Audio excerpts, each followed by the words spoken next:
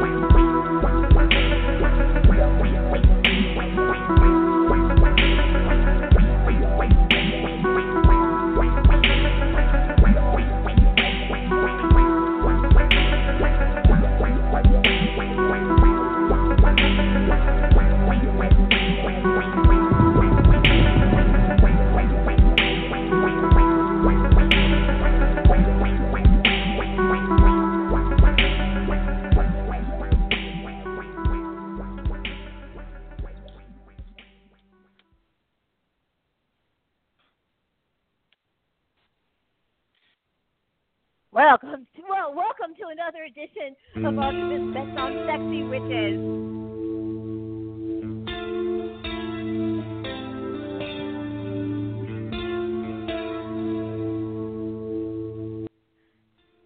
And welcome, ladies and gentlemen, to our Best of Fandom 2017 episode of ARCHIVISTS Bets on Sexy Witches. And are already having sound problems, which is so appropriate because I have not one person on the line, not two people on the line, not three people on the line, not four people on the line, not five people on the line, but 6 people on the line. Right now, a ARCHIVISTS Bets on Sexy Witches record, ladies and gentlemen. Everyone give yourselves the clan. Woo!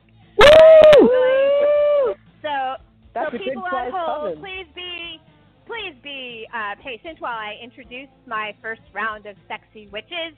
And we're going to start with the West Coast and my sexy witch of Seattle. She's up there and doing some role playing. She's making some art out of bones. Very Georgie O'Keeffe, but not on a painting, actually on bones. It's awesome. And she is around our favorite wolfy sexy witch of Seattle. So please welcome to the show, Queenie Todd. Welcome. How you doing? I'm okay. So real quick, that you are, sexy witches. Besides her dying, we have a big announcement, right? That you are currently rendering. Are you not? You are rendering. Yes, I am. I am rendering the flesh. I mean, a video for YouTube.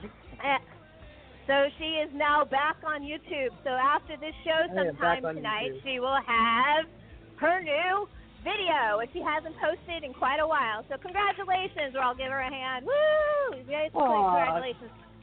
We're very happy for you. So I know you went through a lot of editing hells as well. So I got a story. This time I got more people to bring on. So that's why I said I did a short intro for you because we got a long ways to go here.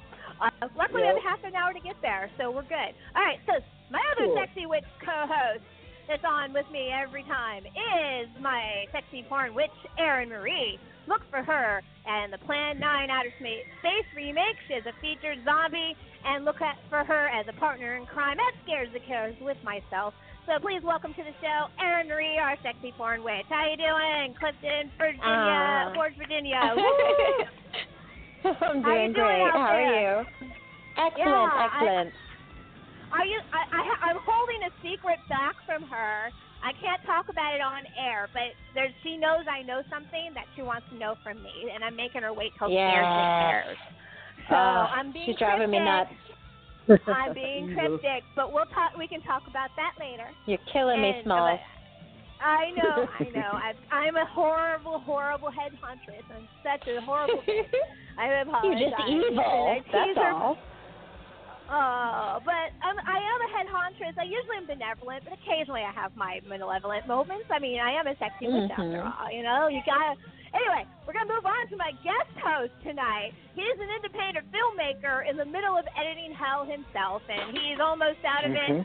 And we're very happy that he's look for his upcoming horror film, I'm Dreaming of a White Doomsday, written by horror author Brian King. He is our Actually, it's not written by him. filmmaker. It's not? That's what No, it's actually based on a short story of mine. He executively produced it. Oh, produced it. Cool. I'm sorry. My That's okay. I actually do have produced in my notes. It's produced by horror author Brian King. I read it We could incorrectly. tell people that he wrote it. It'd probably sell more copies. So by all means, please don't. Oh, no. I got to get you right. No but you false are credit. the owner of Real Splatter Productions. So we know that's true. And and he is currently making a face. Please welcome to the show, Mike Lombardo. How you doing, sir? You're on with the sexy witches. I am alive. I'm also You're a sexy alive. warlock besides. So. Oh, okay. Well, we have our round of sexy warlocks. You see, just because we're the sexy witches does not mean we don't allow men into our space. And most of us are gender fluid anyways. We don't give a fuck who comes to our circle. Yes, so we're good. So welcome to our circle, sir. Thank you. I'm going to start I have three more people. They don't get, one of them I think is my cousin, and I think he's next. So let's see. 714, you're on with the sexy witches, and that's I know Aaron. that Hi, Aaron. laugh. Yep. We know that one. Hello. So this is my LA correspondent, Eric Kogan, for people that are online, and he's going to talk about it with media conventions with us starting at 9:30 as well, and he is going to preview San Diego Comic-Con itself because he does it every year, and so he's going to bring it. And we're super jealous of him. Fandom of our best. This is why because it's the biggest, and even though our show is not the biggest, our show, a lot of us feel, is one of the brightest of the horror convention circuit, just because of the cause and how we're all doing this out of love. So I really love Scares That Cares for that. So, all right, keep going. Ready? Let's see. 315 area code. You are on with the sexy witches. It's Token Tom. Come on. Hello, sir. All right. Okay, so From the please, this is Token Necrocasticon. Tom. The hello. Necrocasticon. Oh, hello. Hello, sexy witches. Tommy Clark, how you doing? Oh, and I'm Mike doing Lombardo fantastic. and Aaron Kogan. Yep. Hello. Pleasure to meet you. Hello. This is like male the witches, 90s. don't call them warlocks. Oh, well, these guys are warlocks online, but in real life they're not. That's why they have warlock. They call themselves warlocks, but I don't do that in real life, only on the show. But I'm sir, totally direct-to-video 90s, so. Okay, you guys all remember, the party lines in the 90s where you could call up all your friends. I think this is what this episode's going to become. And it's going to probably go off script. But that's okay. Let's bring on the next person. I do charge 99 cents a minute. New Jersey, Hey, girl, you're I'll be on back with to pick the you up sexy later. witches. Hello, So many witches. 908. I hear a TV. 908. I hear a TV. That's not good radio, What are you watching? sir. Okay. Oh, hey, Liz. Tell us what you're watching. Hello. Is there someone there? Yes, Liz. Oh, this is my old roommate and ex-coworker, John Hazel, who lives in a cabin in the woods in New Jersey, ladies and gentlemen. Literally a cabin in the woods. Yeah, literally a cabin in the woods in the middle of New Jersey. Awesome. Okay. Matter of fact, I live not too far from there either, and Camp Crystal Lake is just north of his house. So, north and west. Cool. So, it's pretty cool. Northern New Jersey is awesome. So, wow. Am I that's getting an a text unexpected- message? That's my text message alert. Okay, Ding. John Hazel, sir, you have to turn off your television. It doesn't work. You have to turn off the TV, sir. Well, I have. Welcome I'm to really the beauty curious of live what's radio. All right. Well, that's one of the reasons why I like live call-in shows, because it's kind of fun and wild. It's the wild, woolly, lo-fi punk version of radio. I don't need to edit or polish or any of that. Fuck that. fuck that. We go all. All right, so. Spend 3 hours. Okay, so I have to balance this as a okay. This is really good practice for moderating a panel because, like, I have an entire panel of people right here in front of me, and I don't know any of their names, only their area codes. But if I don't hear, all right, I'm gonna have to lose John. John, you have to. Okay. I'm gonna have. John, you have to turn off the TV. Last chance, boy. Okay. You got it. Yay! Stars. Yay. Okay. So first things first, and I know, Tommy, you've already talked about this on your show because I listened to your recent episode, and thank you for the shout-out on air. So honestly, Tommy Clark, I'm not a genius. I am not a genius. That's a little bit overboard. I'm sorry, but I'm just a really anal researcher. Give you some love. You You're know, just an anal researcher? Yeah. Well, Yes, she researches anuses along with everything else. Oh, everything. I actually posted an article on anal sex. It's the first time in ages I actually got trolls on my page. I was surprised. Oh, wow. I saw that. I haven't had trolls in job. ages. I was like, wow, people hate me for this. Oh, my God. Okay. So, I loved it. It was wonderful. So I had some Lombardo go to housekeeping Facebook to do, jail for fisting? Yeah, I did. Man. I did go to Facebook jail. So I came back and posted pictures of me licking my hand covered in chocolate. Ew. That's gross. That's awesome. It was awesome. Chocolate? It was chocolate, yeah. With little bits of toilet paper on it. I can't believe the gang is all here already. I mean, this is amazing. We have this huge group of people here tonight. And so I wanted to talk about first the one sad thing on my list, because my list is insane tonight. I've got a small bit of house cleaning, 3 or 4 announcements. First one I wanted to mention, and I know some of you might want to address this, so please speak up, and I'll try to call out who I can, but try not to talk over each other. Remember, there's a delay in all your phones, a few seconds, so remember that. Nelson Ellis died suddenly of heart failure related to drinking and rehab. He was actually going through some detox when his heart couldn't handle it, and he passed away suddenly at 39 years old. He was Lafayette on True Blood, and he actually had a pretty great career acting in character roles after that. And, it's just, once again, somebody, whoever's got the TV on has to turn it off. Let's see if that helps. All right, I had to do it, John. That's better. Sorry. Yeah. He is my best friend, but I can't let that slide. Sorry, I can't. Okay. Zen. Okay, I have everything I need, by the way, Erin Marie, right in front of me. So don't worry, I'm totally happy and zen, if you know what I'm saying. So. Yep. So everything. Okay, here. So that was the one sad thing. I just wanted to mention that poor Lafayette Nelson Ellis died very tragically and young. And once again, another person gone too soon. And this has been a really rough year because I've lost a lot of personal people in my life this year. And then there's still, I think everyone hurts. Every single one hurts. Even these, side notes. I mean, I'm working and doing my thing, and it runs through my news feed, and I'm just all bummed about it. I don't even know what to do. I can't tell anybody in my workplace, oh, my God, this guy died, and it's so sad. And, I can't do that. So it always feels a little awkward. Sometimes Facebook is a blessing and a curse at the same time. Go ahead.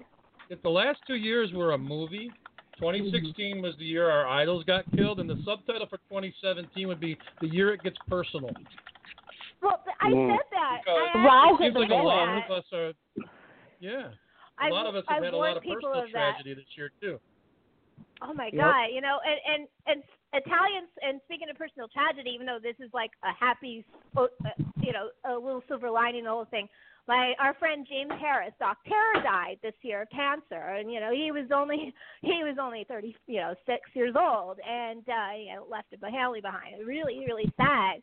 But this year, Italian Splatterfest put together this tribute to him of the most amazing set of 5 films that I've seen in a while. And the secret film is absolutely, it's going to be a great night of film. And one of the films is Girl with the Crystal Plumage, which is his favorite Argento movie. And so,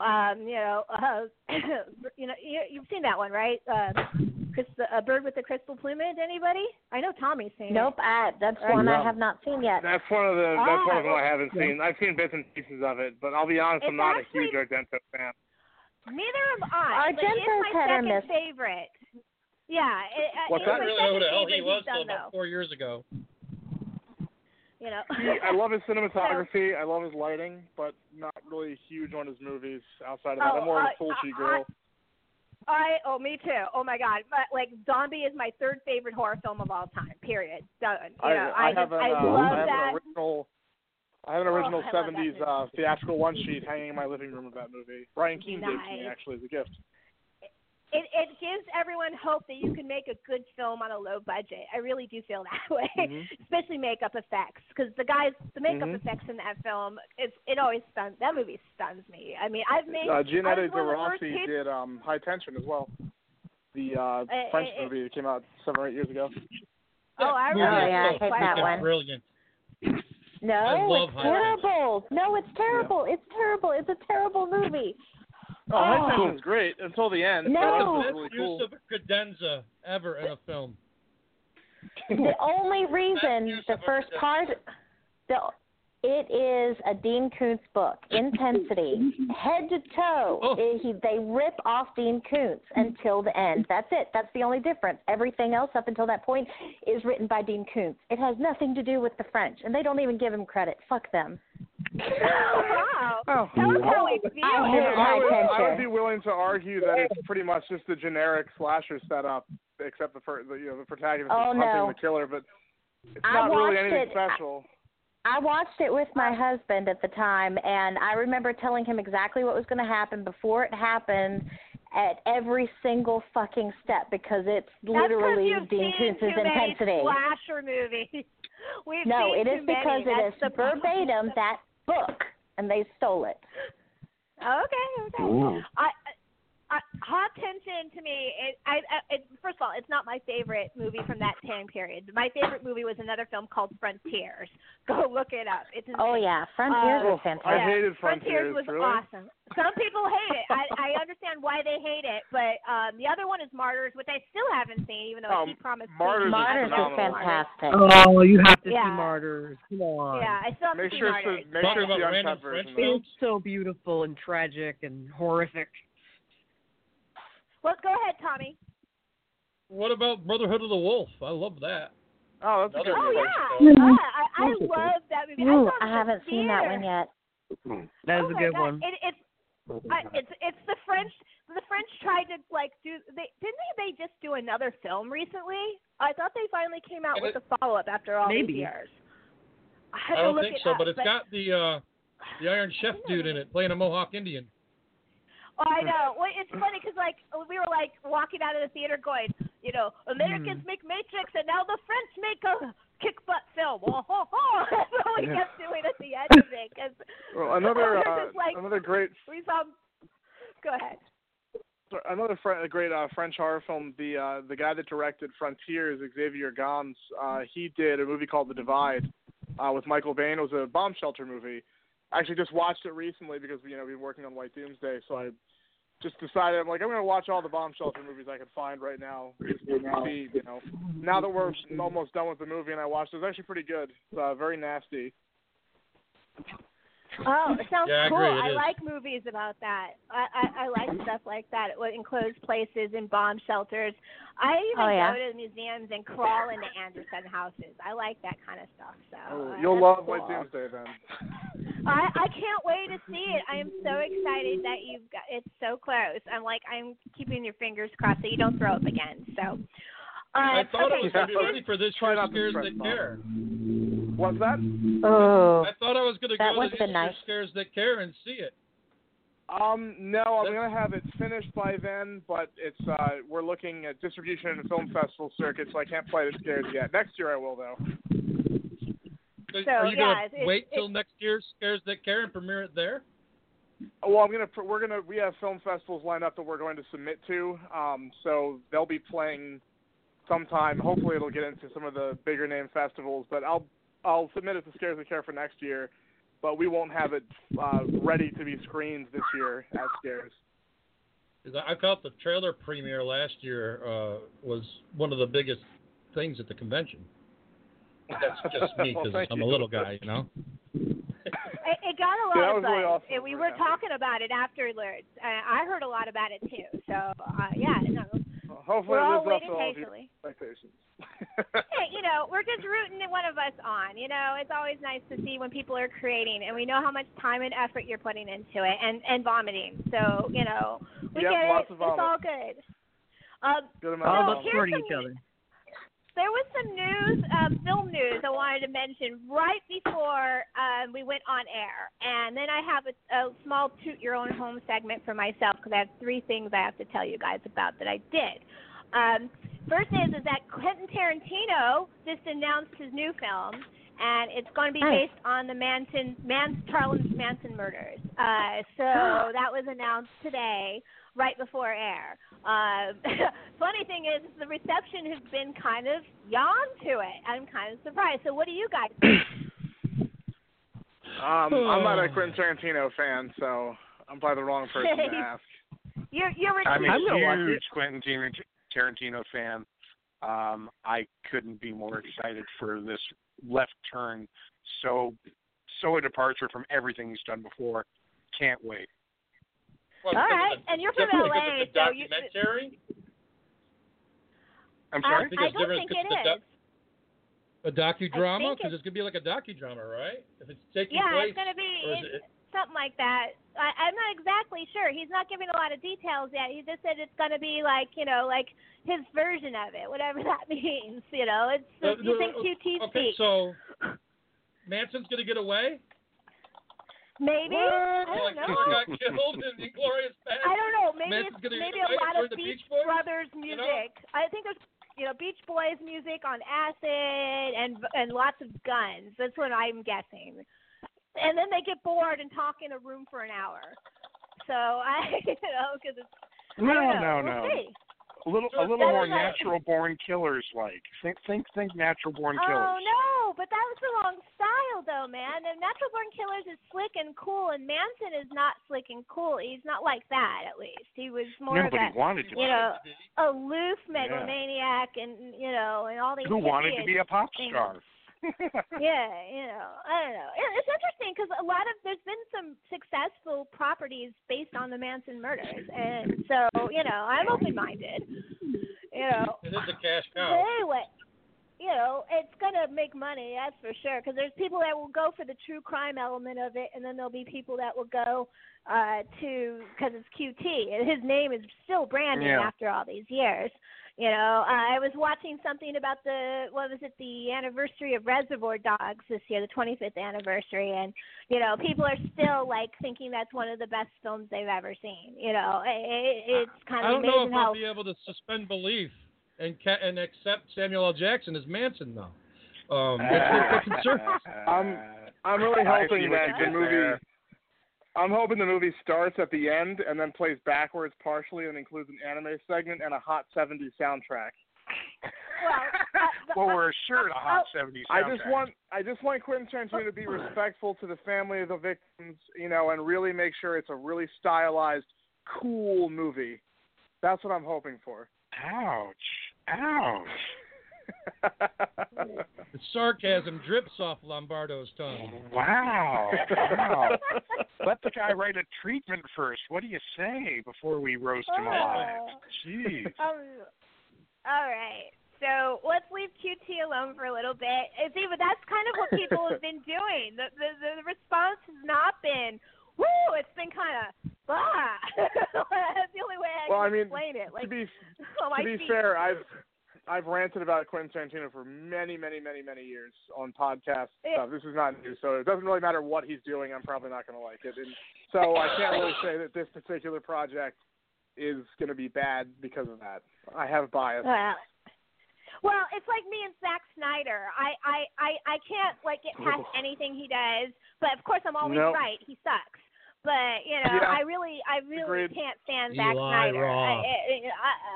And Brett Ratner, he's another one. No matter what he does, I just won't give him a shot. I just can't. I know it's terrible of me. I can't say that. Brett Ratner, Eli. you're absolutely right. I like Eli Roth. What is it? Everybody hates on Ratner because of X-Men 3, and it's unmerited. Well, no, the man was brought in to save that. Well before that just sealed the deal, dude. So anyway, go ahead. He got a job, he got a paycheck to go in and finish somebody else's fuck up. That's exactly what happened.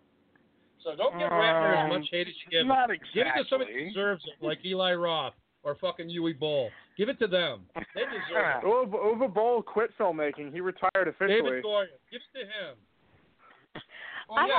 He did his oddly mixed feelings about Uwe Boll because no, he's not a good filmmaker. But I have this weird odd spot for Postal. Postal made me laugh. Postal's a really good movie. It's funny. Postal had a lot of. But is it as good as the video game? Yeah, it Postal's was very one of my favorite games. self-referential. Yeah. Well, the Postal 2 especially is very self-aware. So when they did the movie, he took a lot of the comedy from that. So I appreciated that, and I liked that he cameoed himself as like a weird pedophile guy because he's talking about like jerking off to dead kids in the one scene. He actually looks like a weird pedophile guy. Yeah. Yeah, and then the Nazi gold because people said fun to his movie. Yeah, that's what I was going to say. My favorite quote in the movie comes from him. He goes, people suspect that I use Nazi gold to fund my movie. Well, I'm here to say I do. Yeah. But the movie falls apart in the second, towards the end. But, I mean, of all the stuff he's done, that was definitely the best. It actually felt like a movie. Lee, smell his pile of shit. I just think he's kind of just this personality, and I just can't hate him. I just don't like his movies. Like, I won't go out and watch a Uwe Boll movie, He's hilarious. He's also produced one of dick. my friend's films. He produced one of my friend's movies. She was hired as an actor, and it's a terrible movie. It's called Zombie Massacre or something like really generic, and takes place in a power plant in Italy and everything. But she got to work, and he produced it. So there's that. So woohoo! Get some money. Did you see his Kickstarter videos for Rampage? Yeah, I didn't really. Where he didn't. It didn't fund because they're bad, and then he basically just said to all the people that didn't fund me, "Fuck you! I hate you! You're all assholes." I was like, it's probably why you didn't succeed on Kickstarter. You don't say those. Because he doesn't care. That's what's funny about him. He doesn't. He has no fucks. Like, he gives no fucks. And that's why I think it's funny. I don't know.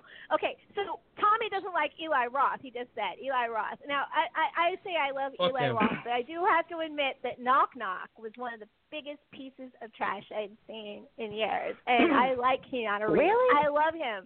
Love him. Love him. Could not stand that movie. I wanted to pull my eyeballs out, and I kept watching it thinking it was going to get better, and it didn't. It didn't get better. It got stupid. And I didn't think it was that bad. I even liked his Rain Cannibal movie, the one that just came out. I even liked that movie. I found there was, and that's not even that good. Wow, Liz. Only because the Italian horror element made me nostalgic for Italian horror movies. Not that I like the movie. Okay, does that make any sense? Like I wanted to go watch Zombie Mass. No. I wanted to go watch Zombies. I wanted to go watch Ferox afterwards to clean the palate. I wanted to watch Cannibal Holocaust. Because you can't call your movie Green Inferno and then do what he did. I almost walked out. I know. It was so awful. And I get it too. Green Inferno. Knock Knock was way worse, actually. Knock Knock was way worse than that. Oh my God, it was. I'm trying to wonder why somebody. I don't understand where you think it's bad. I haven't seen Green Inferno, so I don't know.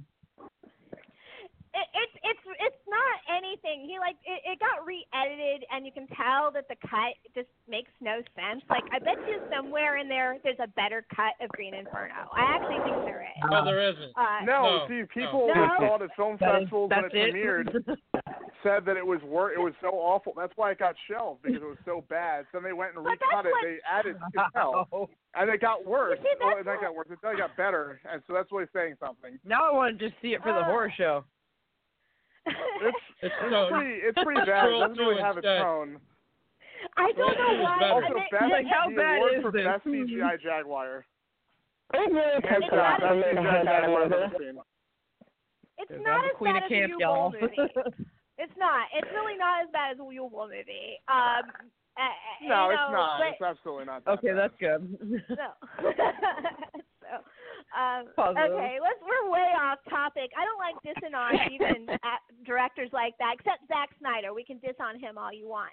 But not his fault. But I have Zack. Zack was really nice at Comic-Con. Who? Zack Snyder was really nice at Comic-Con, and he gave me a cool T-shirt. So, what the fuck. Well, I met him. I'm sure he's a nice person. It doesn't mean really I like his movies. No, neither do I. Movies? Yeah. No. 300 was good. 300 was good. It's a B+ at best, and that's the best I can give it. The only one I liked was his isn't he the Dawn of the Dead remake? I like that. Yeah. 300 is like my guilty pleasure movie. Thank you. I saw it digital at Numathon at the Arlington Draft House in Austin, Texas, the original, before it closed. I was in the very last Numathon 8 in that one. So there's a little bit of nostalgic 300 because it was the last showing we saw, and we saw it a whole 6 months before everybody else did. So I was sitting on that, or 3 months. 3 months for that, 6 months for the Judd Apatow movie, the one about the pregnancy and Seth Rogen. We saw both those films. Oh, Knocked Up. Kind of an amazing night. Knocked Up. It was an amazing lineup, guys. Yeah. Rocky Balboa and Dreamgirls. Oh my God, that night was one of the nights that changed my life. It made me start writing, actually blogging. That night started my career doing this. But anyway, I digress. But I have a nostalgia point for 300 because of that. But it's a really good adaptation of a comic book. It's not a very good adaptation of the historical elements. There's also a lot of that whole dynamic with the questions, here's the big burly white dudes and the Persians, and there's some No. Yeah. You got to put all that stuff aside because Frank Miller is a fucking racist right-wing out of his fucking gourd kind of guy. But just going by the material, he did the material very, very well. Yeah, there are huge problems with the material. Yeah, exactly. It's beautifully adapted. Yeah. It's beautifully adapted. Yeah. Absolutely beautifully. Yeah, you can take the 300 comic book and put it against the movie. Exactly. The Dawn of the Dead remake, I like the first 10 minutes of the suburban apocalypse bit, but after that, I was not a fan. We met Zack Snyder at Fangoria Weekend of Horrors when they premiered the trailer for the first time. So if you read the Book of the Dead by Fab Press, came out 10 years ago by Jamie Russell, they talk about that. Tony Timpone talks about that, where he got booed off stage after they premiered the trailer. I was in that crowd, and it was the most. Tony Timpone said it was the most hostile crowd he's ever seen. People were furious. It was. I stand by it still. That movie was pretty bad. But he was very nice. He signed my thing. He was nice, but that movie was garbage, and the trailer looked like garbage. But we got to see it before everybody else. I enjoyed it. So anyway, let's talk about some happier things. I have to tell you about some clowns, and not scary ones, if you want to hear this story.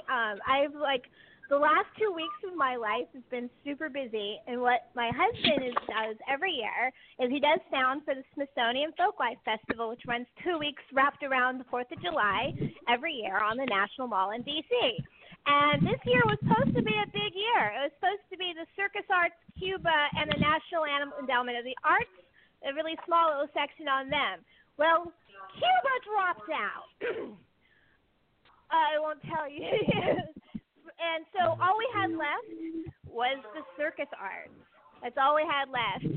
And I hear somebody making a lot of weird noises again. This has been one of those weird noises nights. Not even my phone. So anyway, excellent. It's gone away. So I was surrounded, and even though it was small, by musicians and circus arts and aerialists and clowns and jugglers, Chinese acrobats, all for 2 weeks. 2 weekends. I've been working with these people from Ringling Brothers. They just closed, but there's a lot of people who are working Ringling Brothers, Make a Circus, Universal Circus, all the Sarasota circuses, because there's a ton of those. Well, one circus up in New York that was just badass. All these different types of circuses and these people, the Big Apple Circus, Grandma from the Big Apple Circus, one of the most famous clowns working. T.J. Tatters, now that name may sound a little familiar to Aaron Marie and Queenie. T.J. Tatters was the head of the college down in Ringling Brothers, the Clowns College, and he was one of my trivia questions last Scary Clowns During the Madness. So, I met him. So that was awesome. I also met Dolly Jacobs, who is the daughter of Lou Jacobs. If you go and Google Lou Jacobs and hit image, you'll see a clown face, and that is one of the most famous clowns in the world, and that was her father, and she invented the aerial act, and she's in her 60s, and I watched her perform her act. To this day, she is one of the most beautiful things up in the sky. I cried both times I watched her perform. It was so neat. I mean, this was so much fun. My daughter had so much fun. This was all free. You could just walk in. There was a pub next door with beer, which is rare for the National Mall. So I had an Irish pub in walking distance of my station, and boozy popsicles, ladies and gentlemen. On a 90-degree day, boozy popsicles. Boozy popsicles. I have discovered heaven, and it's called a boozy popsicle. It's an adult and treat. They come in 4 flavors. One of them is mojito. Oh, my God. 90-degree weather, a mojito popsicle, all minty and limey and Is there a whiskey flavored one? I bet that's delicious. Okay, they didn't have it, but supposedly there's a Jack and Coke one somewhere. Oh. All they have is sweet ones. They had a chocolate Guinness. They had a sangria, which tastes like fucking sangria. It was like a sangria on a popsicle. And they had an Irish cream one to go with your fish and chips. But that one was good. It tastes like a coffee ice cream. I didn't taste the alcohol. Mojito one, hell to the yes, you toast the alcohol. Oh, my God, it was so good. They ran out of those. I had to go eat the other ones after a while. Oh, poor me. And so I was doing really well at this thing. This thing was just badass. I was like so into it. And so while this is going on, 2 things happened to me. One is that the MST3K live tour was the same day as the last day of the festival. So I went and bought a skirt. Yes, I bought a skirt, Aaron Marie, and a T-shirt. And I got on the Metro and went to the Lincoln Theater and sat through both shows of the live tour of Mystery Science Theater 3000 on Sunday. And that was amazing! Oh, my God. Okay, so they were there, Jonah Ray and the puppets and Cynthia. One of the Bone people was there. They had filmed segments with Patton Oswalt and Lisa Day specifically for the live tour. The first movie was EGA, which is a classic Mystery Science Theater 3000 film. Oh, my God. It's really good because Joel Hodgson's was there, too, and he came out. And what they're talking about, this is kind of like they had some issues with the new season. And if you watch some of the episodes, you can see they don't always have their vibe down yet, right? So they're doing this live so they can get their improv on a little bit and work on their chemistry more. And it's working. It's a totally bitchin' idea. And so I think we are going to get a season 12 out of this. I'm almost positive we're going to have a season 12 out of this. They haven't announced it yet, but, I mean, I can't see why they wouldn't at this point. So it was a great time. The second film, I'm not going to say what it is, but think Austin Powers, but it's a superhero, actually shot in that time period, and super stupid and lots of bathrobes. It's the most bizarre movie. It was actually really fun. So I'd never seen that movie before. So that was cool. And so while that's going on, I'm at Ben Chili Bowl getting a smoke, right? A half smoke at Ben Chili's Bowl, literally next door to the theater, and I get a phone call, and it is from Jason Tross, the director. Okay, Jason Tross, the director. Why is he writing to me? I backed his film, and I won a contest, and he's gonna Skype me next weekend online, and we're gonna have drinks together. That's fucking cool. Are you gonna talk about costuming and what the SP is about and what you're gonna be doing? Oh my God! I hope Sarah is gonna be there because they know how much I love her.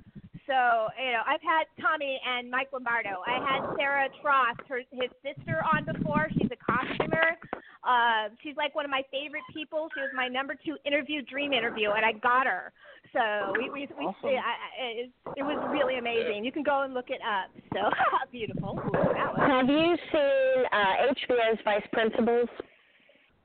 I saw the trailer for the new Vice Principals. No, yes. I'm talking to Mike and our other guests. Have you seen Vice Principals on HBO? I haven't watched television in years. I'm very behind on all that.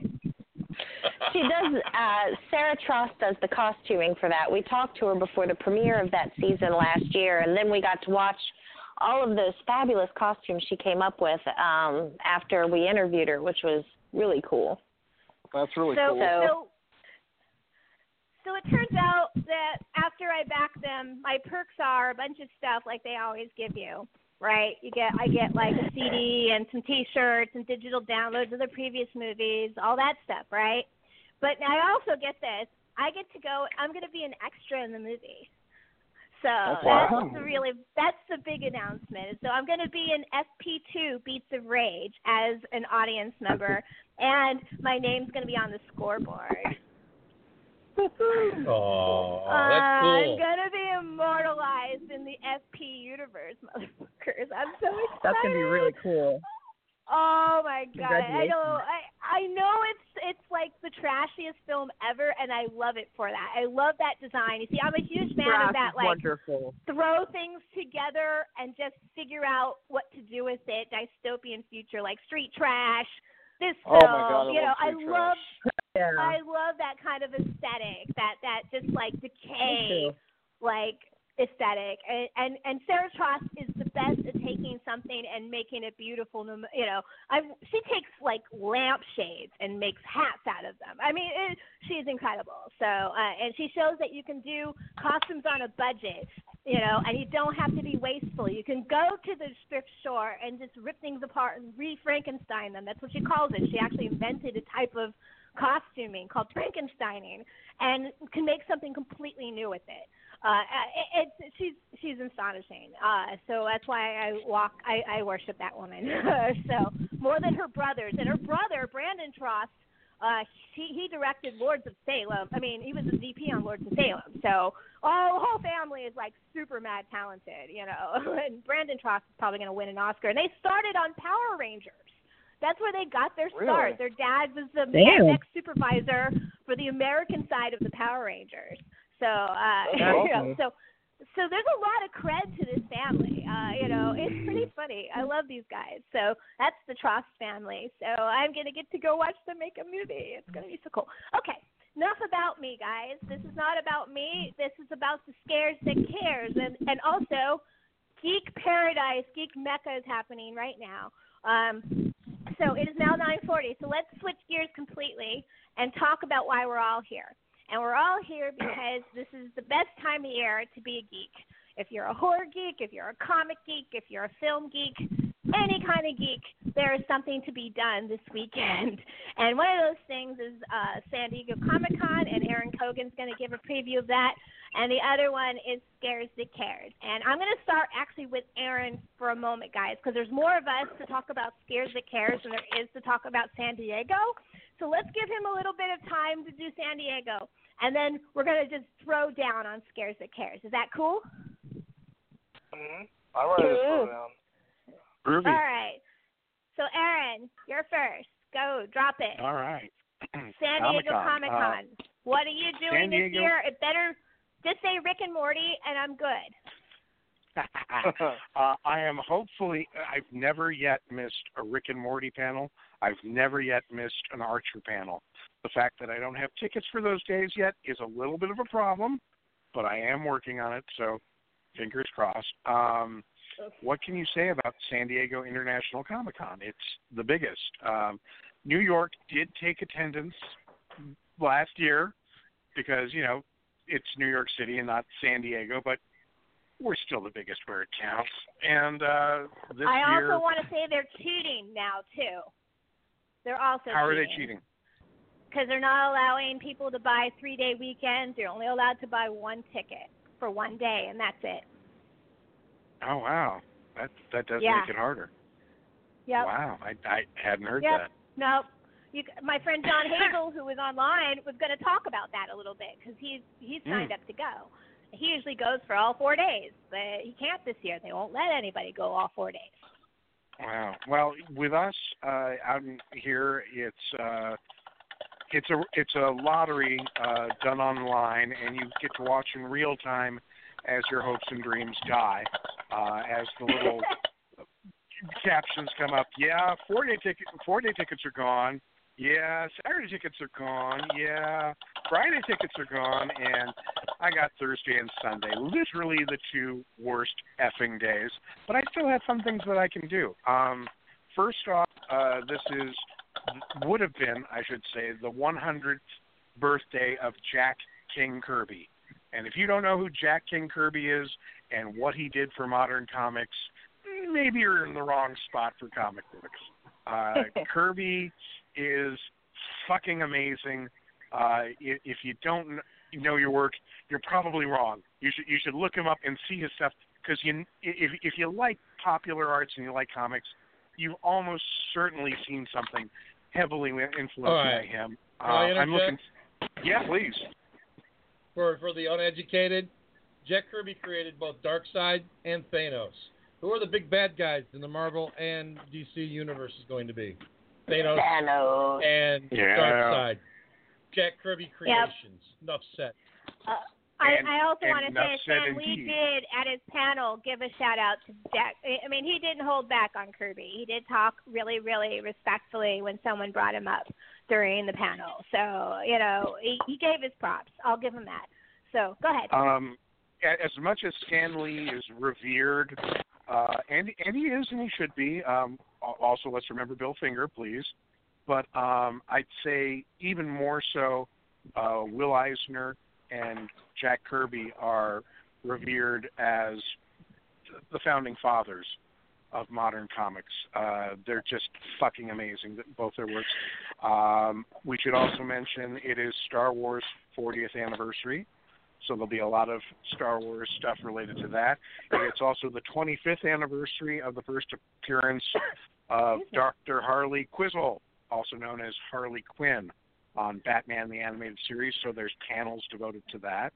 And let me interject just for a second, Aaron. Don't forget, we are doing in Animation August, we're going to do an ode to Bruce Timm. And I think it's going to be the last week in August. So we will definitely talk about Harley Quinn, because my single favorite episode of anything, period, is the one where Harley Quinn's introduced, in the first season. Right now I'm blanking the name of it. Like the Favor. Single favorite episode ever. I absolutely think that is one of the best written things. Oh my God, it's so good. Anyway, go ahead. Mad Love? Yeah. Bruce Timm is amazing in and of his own right.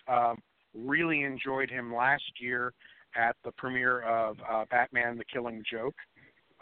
Looking forward to what he has to say.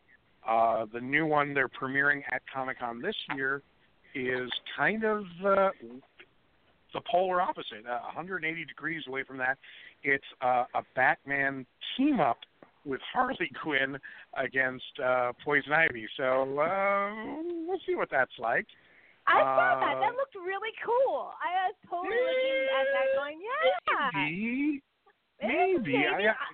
I like Batman when it's darker. The other big news, keeping with DC, is that the next movie that they're going to announce is probably going to be Batman Gaslamp. Please, Yeah. please, please. Oh yeah. Because that would be did just see that. fucking bitchin'. So fingers crossed. Three of us can say that we heard that, so that's good. It's a rumor. I think you can almost firm. Yeah. So go ahead. Also, since we're speaking rumors, I should also mention this weekend, starting Friday, going Saturday and Sunday, is the D23 Disney Expo here in Anaheim. And the news that we're looking for to come out of that is a release date for Star Wars Episode 8, The Last Jedi. Star Wars, even though it's the 40th anniversary, has a very, very small footprint at Comic-Con, which is a little weird, but maybe because we've got the D23 Disney Expo and, Disney now owns Star Wars, we'll see it. Yeah, since they've at taken D23 over, more. They've had all the Star Wars stuff happen at the Disney Expos. And the Star Wars all the big celebrations. announcements have been there, yeah. Yeah. Yep. So that's what we're looking forward to. Who knows for sure?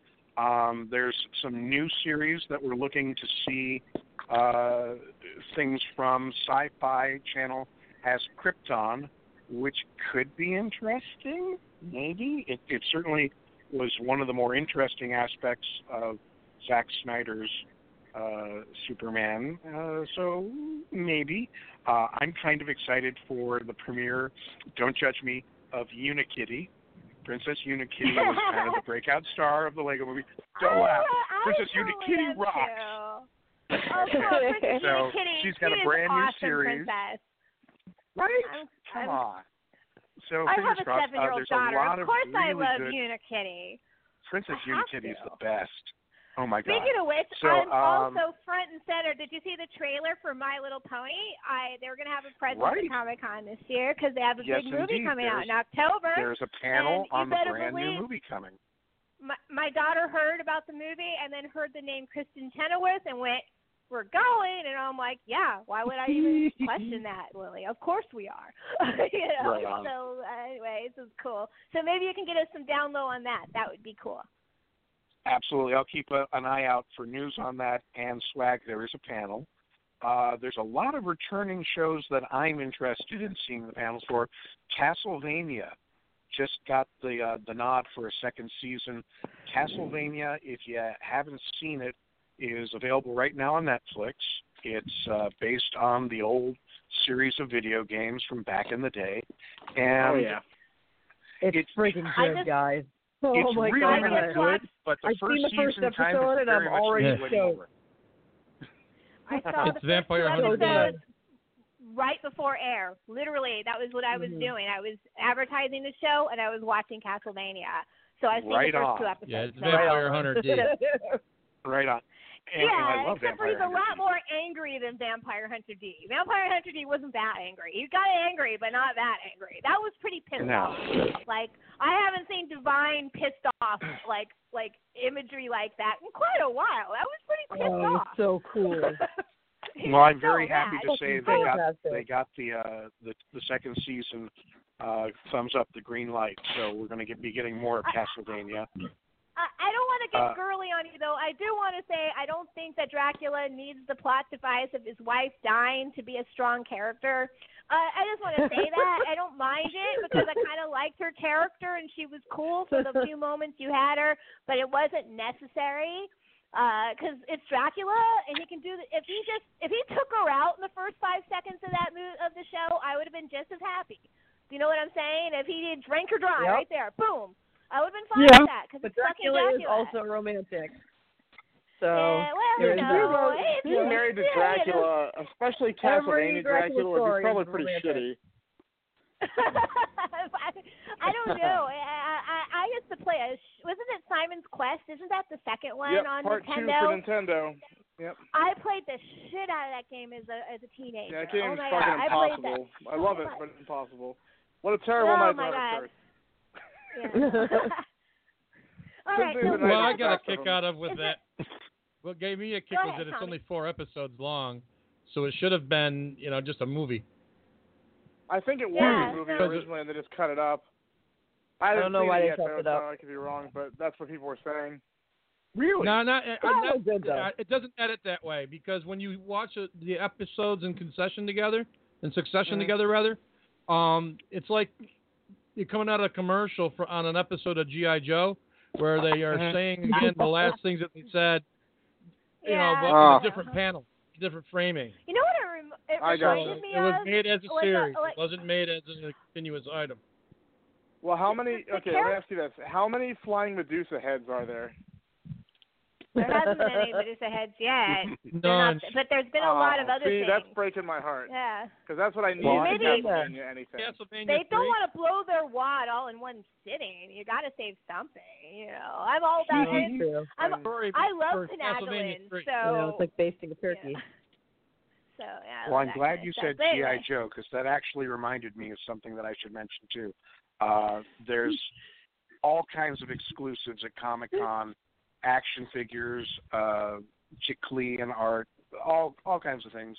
A couple of things I'm most excited for coming out of Hasbro. They do have G.I. Joe's Roadblock. Rom, Greatest of the Space Knights. I know none of you will know who that is. I don't care. Yes, Rom! Rom and a Dire Wraith. Oh, my God. And let's see, we're going to get Team of Micronauts and Biotron. So, fangirls. Yeah, I'm pretty excited for all that swag. You're a bunch of fangirls. The guys are fanboying out. Do you hear this? Listen to that. Right? Fangirling out. God.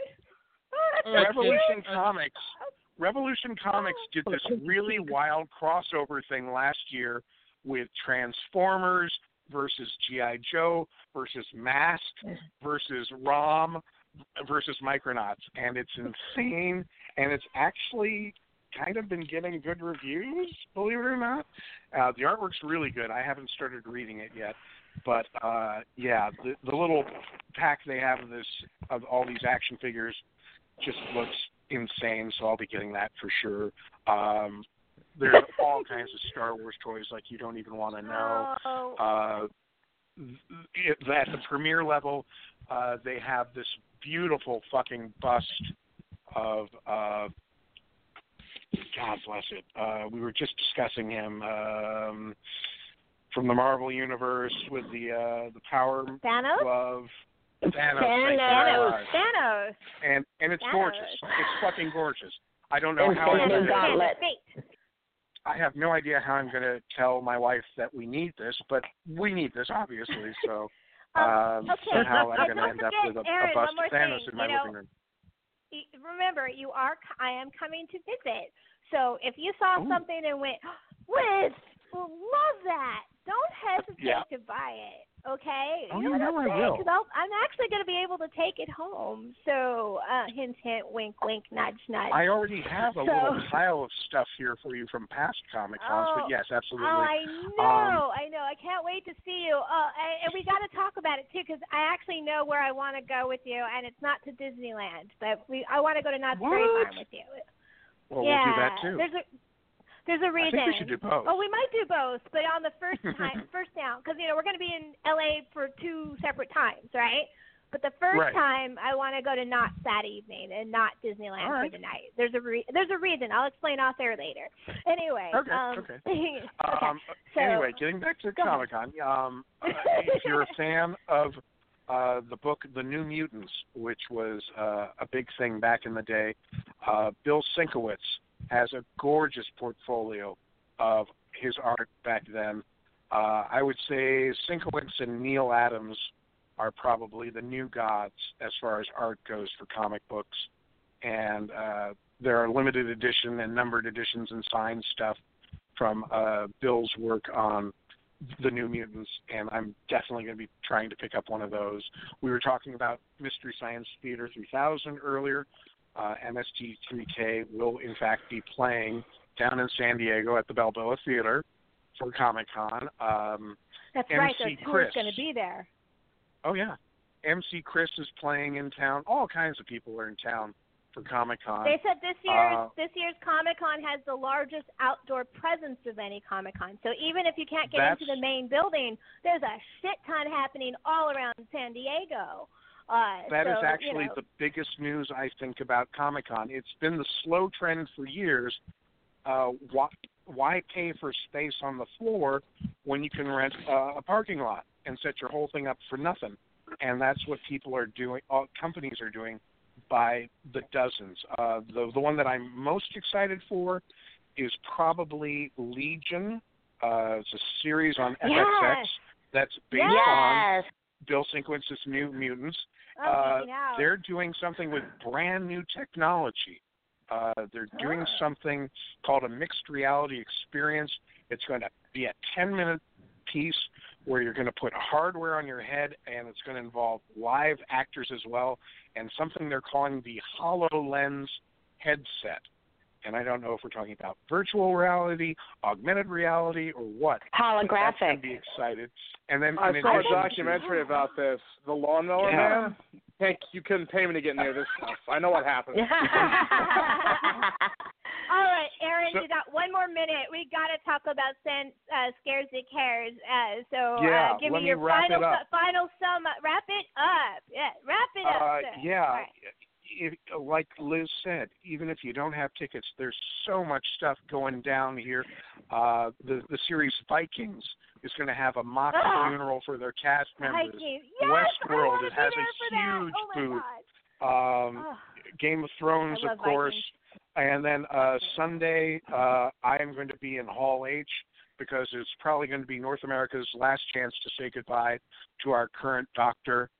There's going to be a nice little Doctor Who presentation, and that's so sweet. I have loved this Doctor. We are going to get a Christmas special, so it's not the last we're going to see of this Doctor, but his time is done. He'll be regenerating soon, and just to throw this out there, the buzz is our next Doctor is going to be a woman. Yeah, I know they're saying that, and we'll see. So, all right, thank you, Aaron. And so we got to shift gears. So for going from one of the biggest to a medium to smaller one, a non-profit organization media convention. So kind of far apart from each other. But yet both are amazing in their own right. And so every year at the same time as San Diego Comic-Con, much to Aaron's chagrin, because he always wants me to go down there, I'm always committing myself to this one, and that is Scares That Cares, which is actually this year is July 21st through the 23rd, and with the pre-show on the 20th. If you're there a little early, they're going to show Piranha at the poolside, and there's going to be drinks and karaoke in the bar for people that are there early, which I am going to be there early, and so is Metro Aaron is Metro and Mike, you're too, right? Mhm. All of us are Thursdays, right? Yeah. Mike won't be caught dead in your karaoke. No, I don't do karaoke. This is my first time doing Thursday. I've never done the Thursday before. I usually show up on Friday. So this will be, and I'm going ahead of the Mister, so I have a night to just do what I want. So I'm pretty excited about that. My friend Kim and I are coming up, and my daughter's coming up, and she's going to hang with the kids.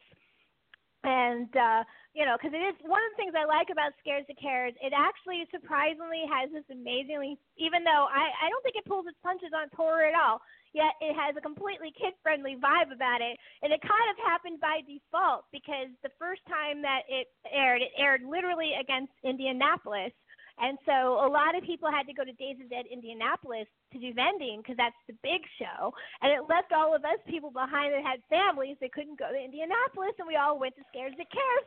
And the rest is history. We ended up loving the show. And, and it's for a good cause. They give money to 3 to 4 families. They said this year they might even have enough money for a 4th family. It's usually a burn victim, a cancer patient, and someone with a child that has special needs. Dill Ripple always wears a bra, and you can stuff it and give money to breast cancer survivors. It's really a good time, and it is a straight-up media convention, just like you normally would see, Days of the Dead. It's got vendors or Monster Mania, and it's right up there, the lineup this year. The most exciting thing on the list, and I can't even talk about it. I'm so excited. And Erin Marie, why am I so excited about the headliner this year at Scares That Cares? Because you are a sucker for mad scientists, and the best one of them all is going to be there. Yes, Herbert West. I am a sucker for mad scientists. I love Mad Scientist, and the ultimate Mad Scientist is going to be headline, and that is Jeffrey Combs, the Reanimator. He is the first time I'm literally I ever wearing my cosplayed. Reanimator shirt right now. Awesome. I met Barbara Crampton this year and got her to sign a poster, so I already am ready to go for my signature. That's so awesome. I cosplay 2 Mad Scientists, and he was my first one. And now I do Felicia Day from Mystery Science Theater 3000. There's pictures. So it was $13 costume. But I just I'm going to go as Herbert West at a convention. And that's what I decided to do. Because that's what he's actually, that's when I play Herbert West, he's supposed to be at some kind of medical convention. And he's looking around going, this isn't a medical convention. What's going on? So, breaks the pencil. I broke a pencil at work today in my costume because I wear my lab coat at work as my actual costume. That's how come it was only $13 because I actually use my work uniform. And I snapped a pencil today at someone out of anger.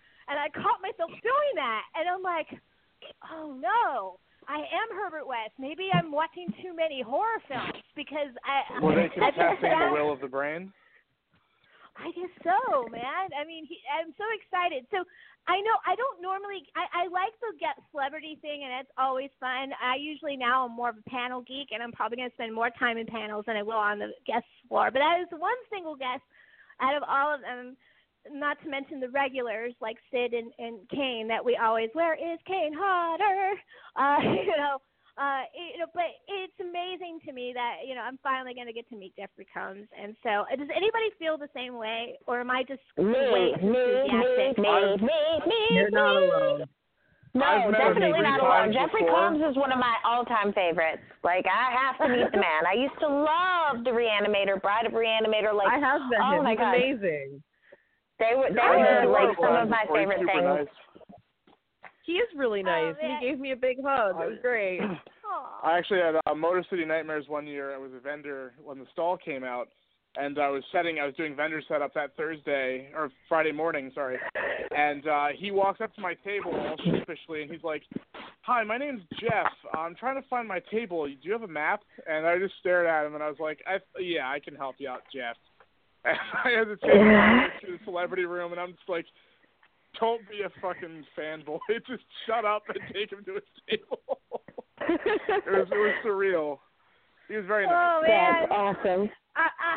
I don't geek out as much. The only time I'm super geeked out around, celebrities, I get nervous. Erin Marie notices I get really nervous talking to celebrities. But it's more of a imposter's complex with me.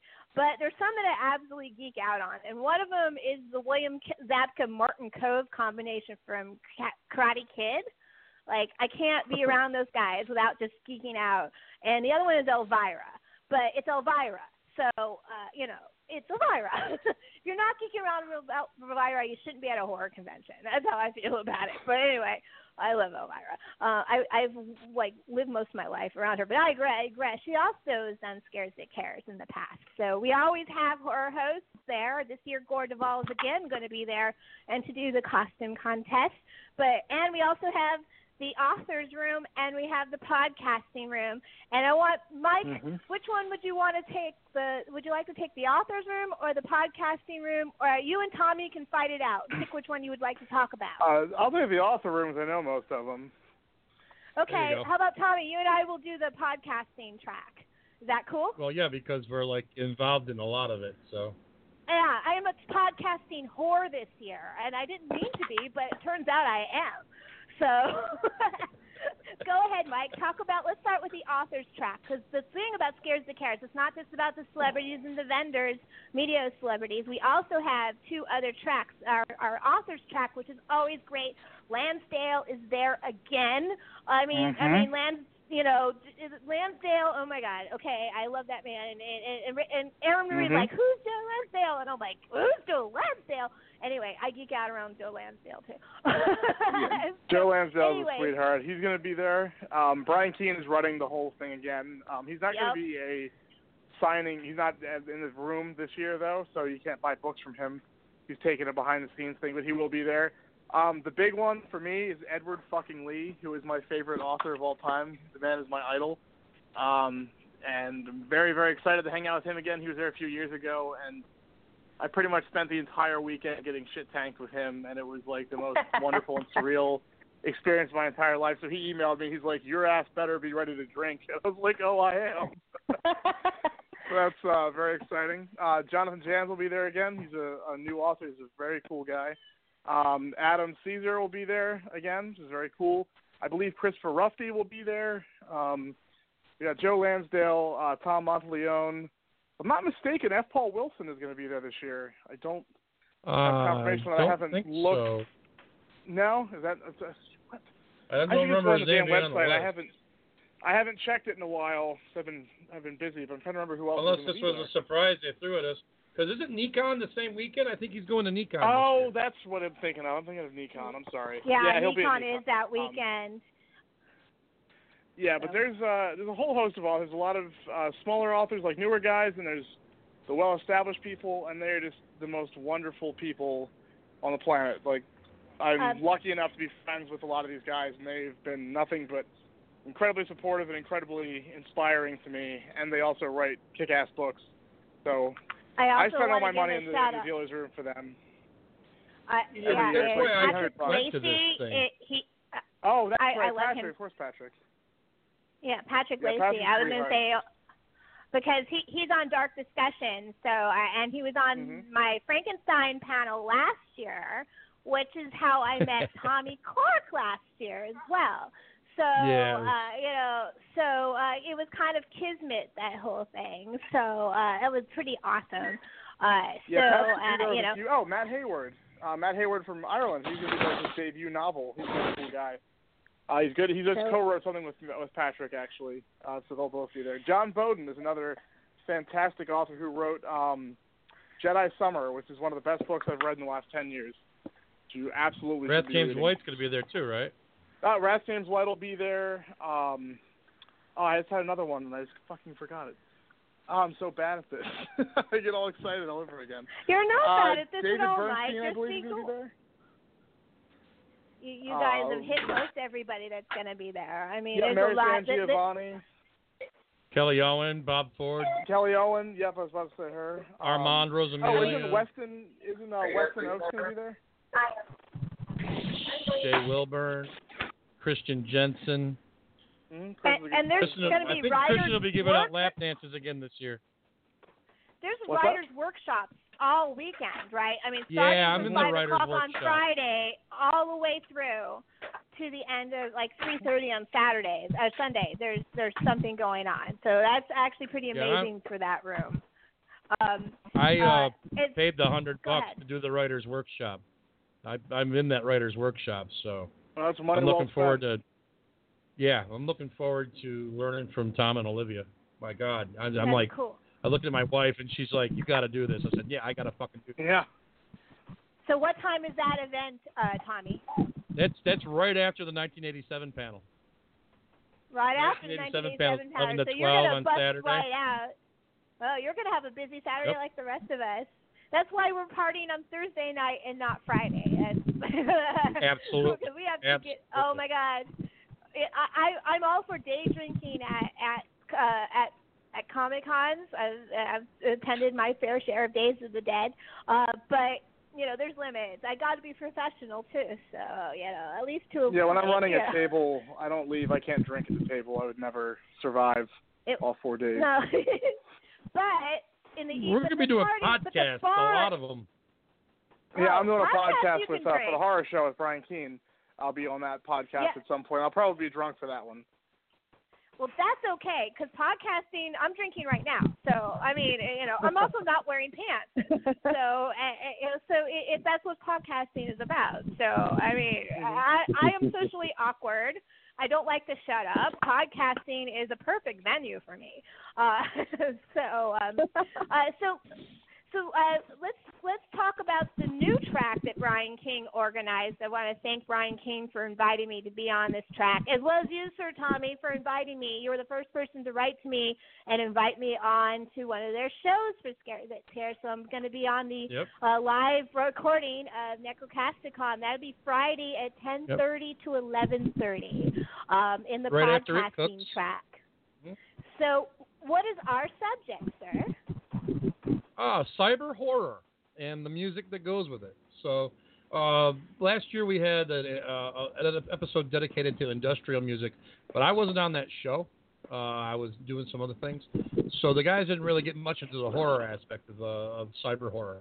So we're going to expand on that and talk about that and talk about some of the great cyber horror movies and cyber horror novels and the music that, whether it's heavy metal or not, some of it's, in that gray area. So, So you're, of course, you're going to be talking about Ripper, the PC game from the 90s, right? About Jack the Ripper living in the internet with Christopher Walken. Ooh, yes, stuff like that. Yeah, that's one possible. That would count.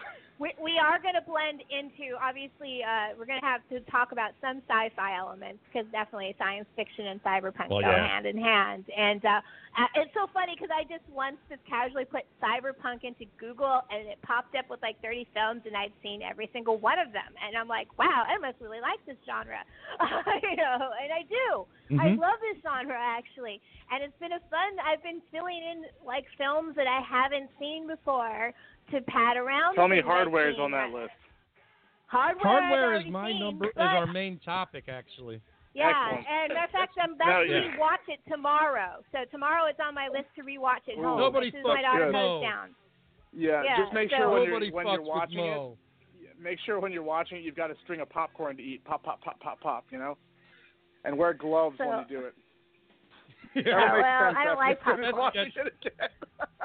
To me, it's other than Carl Urban's version of The Raid as Judge Dredd, it's the best 2000 AD adaptation, and it's aged very well.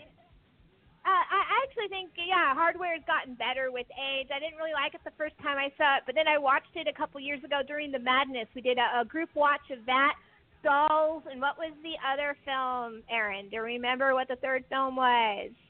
Oh, Chopping Mall. Fucking, why would I forget that?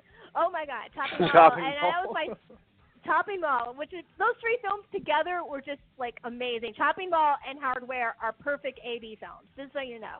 And Dolls is like one of my all-time favorite movies. Stuart Gordon is another person that's been at Scares the Cares and I geeked out at. And that's from our that's the 1987 panel. So that film came out in 1987, which is one of my favorite years in horror ever. And we'll save it for that. I came out in 1987. It's a good year. Is that when you were born? Were you born in 87, Lombardo? I was. God. Such a kid. Oh my God, he's a kid. Young I know, man. No, I'm still wet behind the rear. That's right. You just had your birthday. Well, no wonder you came out so twisted, Lombardo, because do you know what movies came out in that year? Every good one ever made. A lot of good ones. Oh, a lot of them. Most of the people that we... I want to say, a quick local poll. How many people have heard about or been to a show with the lead of Hellraiser at a table recently, in the last year? With who, Doug Bradley? Doug Bradley, yes. All of us, I think. Yes. Hellraiser came out in 87. Me. Yeah, Hellraiser is my favorite came out in 87. How many people think that Robert Englund is still the greatest Freddy of all time? Yeah, absolutely. Me again. Nightmare on Elm Street Part 3, Dream Warriors. Dream Warriors came out that year. Dolls came out the greatest that vampire movie of all time came out that year. Near Dark and Lost Boys came out that year. The greatest vampire movie of all time is Near Dark, yes. Yeah, Near Dark. Well, it's funny because I always have the Near Dark Lost Boys fight in my head, and I always kind of go back and forth, and the teenage girl in me goes towards Lost Boys. Only because that movie was such a sexual awakening for me on so many levels, and and I'm a friend of the family, owned the house, and they shot some interiors in. Here's the difference. So I have a lot of, and it takes place in Santa Cruz, and it's just a lot of personal issues with that. Same with Killer Clowns from Outer Space, believe it or not, because they were shot. Oh my God, I love location. that movie so much. Yeah, that's amazing. Lost but Boys. that's not the same year. Go ahead. Is pop. Lost Boys is pop. Near Dark is splatterpunk. It is. No, it's a Western. Oh, it's speaking really of splatterpunk, John Skipp. The only problem I have... The only problem I have with Near Dark is that I saw it as an adult. If I had seen it as a teenage girl, I would have liked it a lot more. But as an adult, I was just rooting for the vampires and was super pissed off that the good guys won in the end. I'm like, fuck this shit. And I also want to point out that coming off your face. Dream Warriors was my first slasher that I fell in love with. At that point, I did not like slashers. I did not like Freddy. I saw the earlier films, didn't like them. They scared the crap out of me in the wrong way. I was bored by Jason. I know that's horrible to say, but I was just like, these films don't do much for me. Alien, the trailer scared the fuck out of me, though. I mean, just the trailer did. So, but that changed because in '87, Dream Warriors made me look and reevaluate my childhood self and look at those films. Because in '87, I'm in middle school at this point. I'm like 12 to 14, right? So I'm like, so that's the perfect age to catch a lot of these movies. By the way, I always think slasher, it depending on the age. 9 to 14 is usually a good introduction. I would say most kids average 12 or 13 when they're able to handle it. My daughter's 7 and can handle the Lost Boys, but I still don't think I would show her Jason anytime soon. But Evil Dead 2 came out in 1987, which is absolutely it's my second favorite horror film of all time. And it's also probably on my top 10 favorite movies of all time. And, well, it's Bruce fucking Campbell. I mean, Bruce Campbell is the reason why I started going to media conventions. My first media convention was Horrified here in Maryland. I just moved here, and it happened on my birthday. He happened to be there on my birthday. And my husband stood in his line for 3 hours while I met Doug Bradley, while I met Danny Trejo, while I met Angus Scrimm, while I met Dan Coscarelli, where I met 3 or 4 of the Jasons. I saw the movie Undead, which is an Australian zombie. I went and did all this. That's a great movie, The Aliens. Oh yeah, it's fun, and he stayed, and Tom Sullivan, who still remembers me to this day. He met me once and he never forgot me, which is like totally flattering. And my husband stayed in line for that 3-hour period that I went around and did everybody else. The second longest line was for Angus Scrimm and Dan Coscarelli, by the way, if you wanted to know. And that includes the Evil Dead reunion. All the women were there from the Evil Dead. The entire cast of Dawn of the Dead was there. It was like a mind-blowing show. And Bruce Campbell is just my hero. So, so I had a whole weekend with Bruce Campbell in my face showing us movies and being snarky, and it was just great. So Evil Dead 2 is a very important film. But there's I don't want to go back to even the mainstream films in 1987 were good. A lot of genre pictures came out that said they were pretending they weren't genre pictures, but they were. Predator, for example, definitely science fiction and horror. The Hidden, which is phenomenal. I just listened to your show, by the way, Tommy, on it, and I agree with almost everything you had to say about it. So, that's there. Stage Fright came out in '87, which is a pretty good, one of the last great Italian films by Roberto Bava, and I just saw that for the first time. What else also came? Fatal Attraction came out that year, which was a pretty big mainstream film. Michele Soavi? Mr. Sylvie came out in '87. Exactly, not the with the bunny one. boiling scene. Yeah, but that's the thing though. That is such a horror thriller. It's cut like one. It acts like one. The ending is a horror, double gotcha slasher out of the bathtub. The bathtub. We know those tropes. Let's just put it that way. Oh yeah. We know those tropes. So and new directors were getting their start in '87, would make their first films like Bad Taste, Peter Jackson's first film. That was '87. One of my favorite films of all time, Street Trash, was '87. Makeup artist Jennifer Aspinall's been on the show for our first anniversary episode. We stalked her. That's awesome. We stalked her at Cinema Wasteland very nicely, and she agreed. It was really awesome and so flattering. And even films I watched. Okay, I took one for the team, guys, for my panel and for you guys, because I'm watching all this stuff, but I'm just the moderator. But I want to know what you guys are talking about when we talk about these films. I actually sat through Necromantic, which was also 1987. Oh, Necromantic is brilliant. I know you said you loved it. You mean you got to experience it? George Buckerite is one of the best directors around. Well, it's funny because my husband hates these kind of movies, yet he came out liking it more than I did. I was really surprised. Well, it's an art house movie. He came out and said, "Well, it showed me things I've never seen before." That was his response. Well, Necromantic is a love story. It's not even shock. If you watch all of George Buckerite's movies, he's almost making anti-horror films. But the big finale is pretty graphic, even though it's totally ridiculous at the same time. Oh yeah, but I mean, the stuff that he's doing, he put a lot of the animal slaughter scenes that people had a big problem with. He put those in because he said that a lot of horror fans would say, "Oh, I just watch this stuff because of special effects."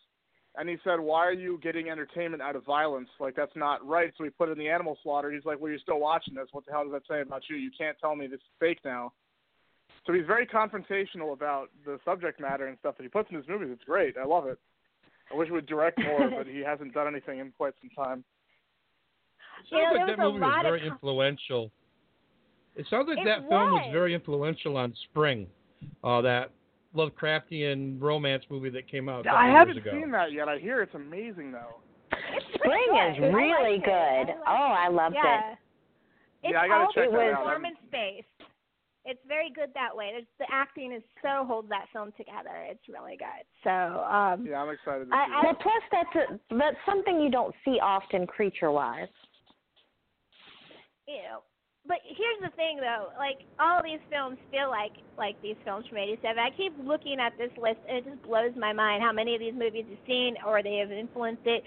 Martin Sheen had once again, '87 had these lot of mainstream genre films that they were pretending weren't horror, but actually were, like The Believers, which is a horror thriller, or Angel Heart. The Believers is one of my top. Which is The Beastwick, was that year? I love Angel Heart. Go ahead, Tommy. Was it about The Believers? Oh my God, I love that movie.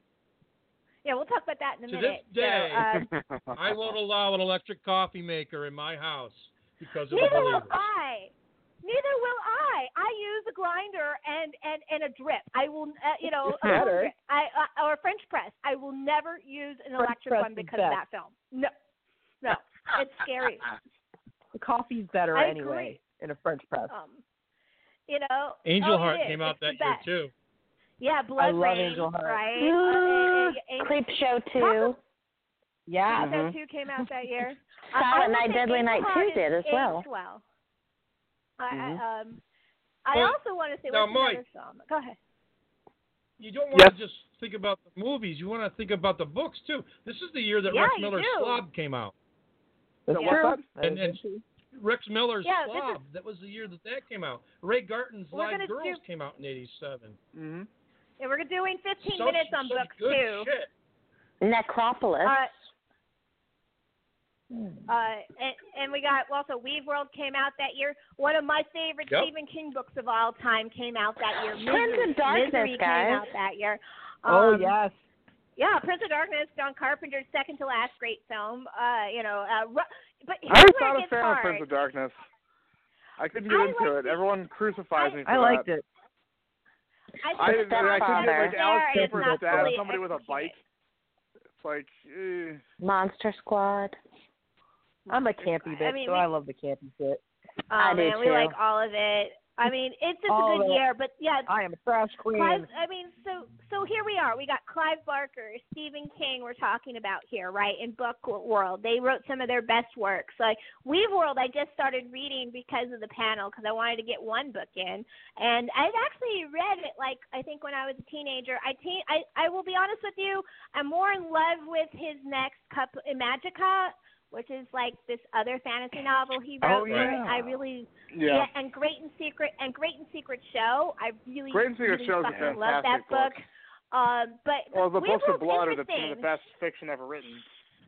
Well, Absolutely. Millpool's got a different tone. Like, Imagica feels like a Clive Barker book. Like, and so does Great and Secret Show. They are definitely his voice.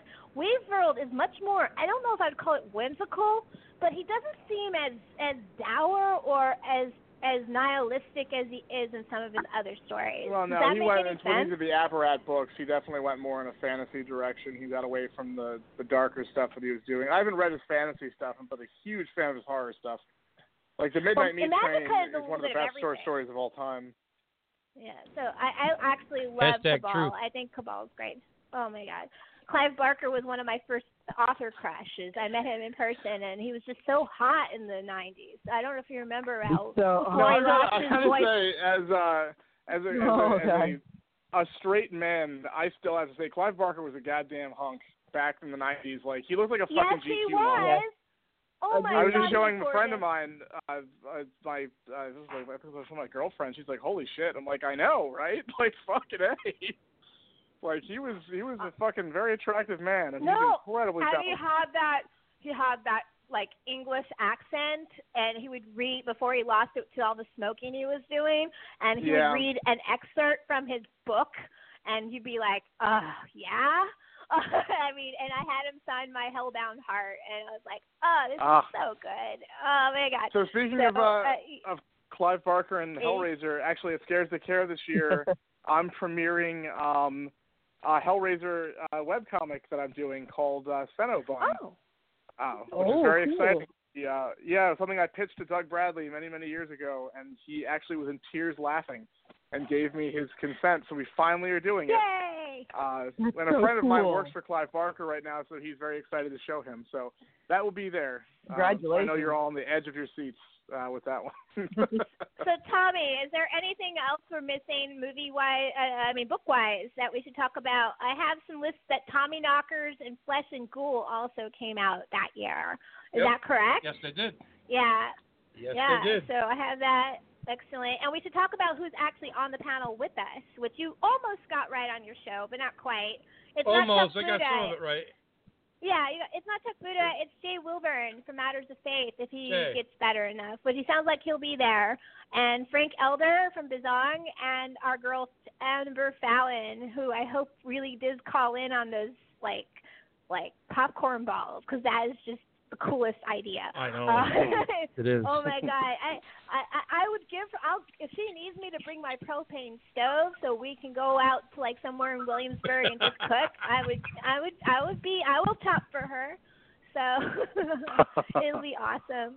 So great. So that's the 87 panel. It's on Saturday noon, and it's a moderated panel. I'm not going to do a live show, but I am going to stream it on Facebook Live, I believe. So that's how I'm going to play my show. So it'll either be on my profile or it'll be on the Archivist Best on Sexy, which is played depending on how well my phone interfaces with my camera and streaming. Yeah, and I'll be doing I have a new phone. Yeah, and you're doing I'll it be doing too the for same our with Necrocasticon.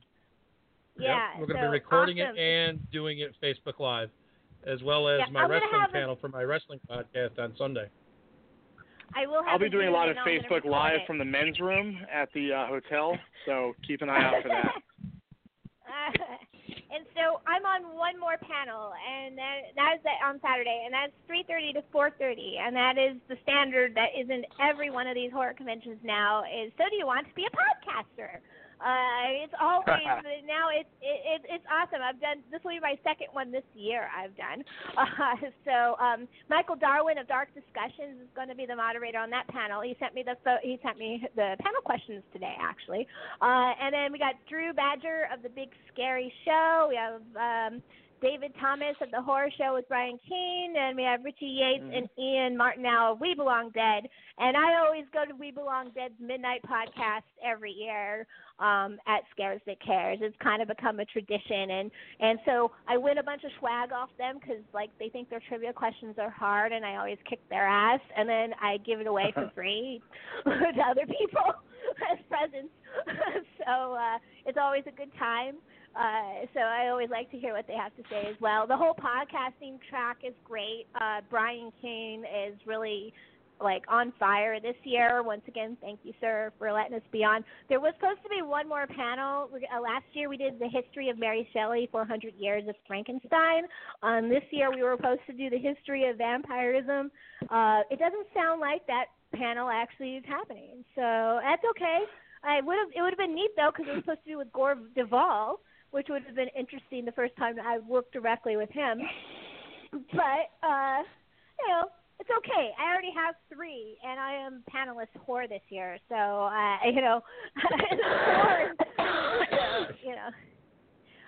So is there anything we're leaving out? Because it's getting a little late, and I know you guys have been on now for an hour, over an hour, because you guys called in sooner than I thought. Is there any final thoughts we have about Scares That Cares? It's not just about the stuff that's happening, because we're there for a cause as well.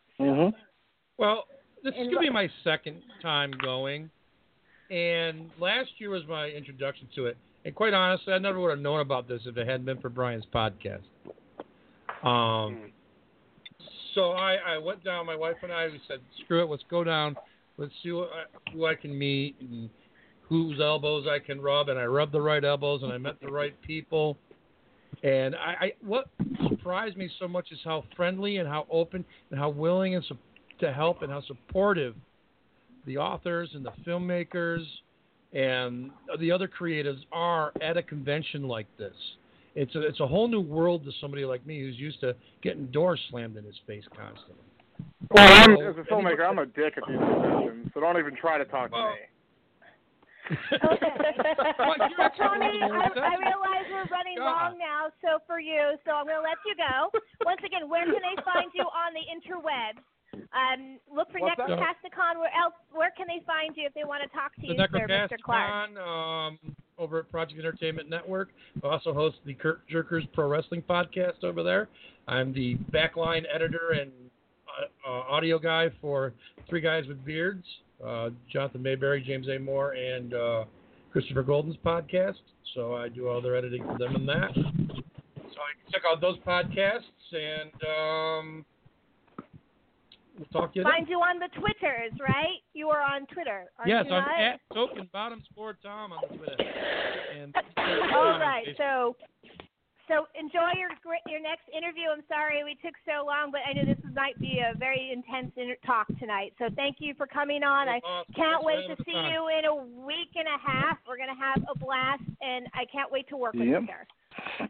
Yes, we're going to get the Jameson IVs out. All right. Excellent. So you're going to have to hang up yourself because I don't trust Blog Talk. So there you go. He's gone. And that's, once again, thank you for Tommy Clark. And that's of the Necrocasticon. And that was fantastic. So, Mike, he just said thank you. Thank you, my dear. I'm writing him back. So, Mike Lombardo, what do you want to give some final thoughts about Scares That Cares? Because how many is this for you now? I've been a vendor since the first year. I've been there every one. Yeah, that's what I thought. You've been there every time. And myself and Aaron as well have been there every year. I will say about Scares That Cares, it's honestly probably the best convention I've ever been to in my life. I've never seen a convention that has been, like Tommy said, so open and friendly. Everyone there is super accessible, and they're all ultra cool. And I've made a ton of very, very close friendships because of it, and it's just a wonderful time, and it's a wonderful cause. And Joe Ripple is an amazing person, and it's just, I love it. I absolutely love it. I wouldn't skip it for the world, and I'm honored to be a part of it every year. Yeah, same here. And all of us are we're paying. It's amazing because a lot of us are volunteer. I'm paying for tickets and I'm volunteering my time. That's how I contribute. And even though Mike Lombardo is working a table, he's volunteering hours in the room as well. I am as well. We all do this. He's volunteering to handle. We all pitch in, and it's wonderful. It's fun. There's a lot of shenanigans going on, yet it's really, the show itself is just off the chain. The costume contest is always off the chain. So we're all looking forward to all of it. So So that's my Scares That Cares talk and San Diego Comic-Con talk. Mike Lombardo, it is now 10:38. I got to get into the calendar because I've got a few other things I have to talk about. But if you want to stay on and listen to the calendar, you're welcome to do that. I would, but I actually have a couple people chained to my radiator that I have to tend to, so I'm sadly going to have to go. Yeah, I know. They've been there for a while, and they need some color correction, right? Yeah, well, kind of. I actually injected them with antifreeze to see what would happen, and I think they stopped moving, so I should go check up on that. You better get on that because it can start to smell, or it can be flammable. You don't want either. Don't forget, animals like the taste of antifreeze, and we don't want to kill them. All right? No, not at all. Not at all. No, that's right. So much love to you, and we'll see you on Thursday, the 20th. Yep. Excellent. Thank you for having me. Talk to you later. Thank you, Mike. Bye. Bye. So that's Mike Lombardo. Hang up yourself, sir. There we go. And he's gone. Thank you, Mike Lombardo. And I want to once again thank Alfred Guy, Joe Ripple, and Brian King for being so open, friendly, and to the Scares That Cares staff and crew for every year. And the DoubleTree. I want to give a shout-out to our host hotel because the DoubleTree rocks. They do. They learned after the first year that we wear a lot of makeup, and now they give us special pink towels so we don't ruin their white ones. I love that. They have late night food for us now and drinks because they know that we don't sleep at horror conventions. They learn that. They dress up. That's just great, and even better, they donate. They get really into it. Yeah, it's amazing. So shout out to the DoubleTree Williamsburg for being such a badass host hotel, and it's a comfortable hotel. There's an indoor-outdoor pool, and the bar is comfortable, even though they never have enough staff ever. Even though they say they will, but they won't. And the grab-and-go food is perfectly adequate. The room service is fine. There's a pizza delivery place that delivers pizza. We visit every year for the kids, right, Aaron? So, yeah, I mean, every year. It's all Busch Gardens, Williamsburg. The kids get pizza and TV, and the adults get liquor. Oh, yeah, there's plenty of liquor going around. Nobody is shorting on that, you know what I'm saying? We're a little bit isolated, but yet we're not because we're off the beaten path, but at the same time, I've been to a horror con, I know. We are Busch Gardens, if you can afford it, is like the most beautiful amusement park ever. It is clean, it is beautiful, and it was built into the natural environment. You know, it's right across the street. Get this, when they built Busch Gardens Williamsburg, they took the trees out, right? They raised it, but then they actually built the rides and stuff into the contours of what was already there and put the trees back. Yeah. So it's actually like the flora and fauna is all native to the area, and like it's real. And people actually go there in the mornings and do workout routes on it because it's up a hill and down a hill. It's not the easiest walk. Yeah, it's not a great walk. But it's got a lot of stuff going for it. It's a really fun park. I really highly recommend it if you can ever afford to go to Williamsburg to do it. If you're a local to Williamsburg, they give super deep discounts for locals there. So that's usually get a local to take you on a guest day. That's the best way to do it. So, and they have beer. Because they used to have a beer school. Like you could actually like sign up for beer school and go learn about beer. Man. So the dads, it'd always be a queue of dads. Like, that's important, ready. of course. It was always a queue of dads, and it was funny. And, like, so obviously all the moms are going over to see the wolves and the eagles and the lorikeets and all that stuff, right? While the dads are drinking beer. You know, it's awesome. But there was also, at the far end, there's a actual fest house, like a full-on size, like, German fest house, Aaron Cogan. Fest house, big one. They actually do full-on shows in there, like doing the chicken dance, and they sell, and it's best food. Like they do the bratwurst and, you know, all the coleslaw. Right on. They have vegetarian German sauerbraten, you know, and red cabbage for vegans. I mean, and the beer. it's Budweiser, but you get Heineken because there's a deal with them, right? So you get okay beer, which is a little bit sacrilegious, but everything else is so awesome. If you know what I'm saying. So, Well, drink the good beer first, and then when it doesn't matter anymore, you drink the Heineken. Look, when it's 90 degrees in Virginia with 100% humidity, you don't care what beer it is. Now, here's how this is a class act. I want to give you an example of why this place is a class act. Okay, it's not even 90 degrees. It's about 85 degrees with the humidity's up high. Brand new VR ride, very similar to what the Spider-Man ride in Islands of Adventure, but it's called it's a castle theme with ice.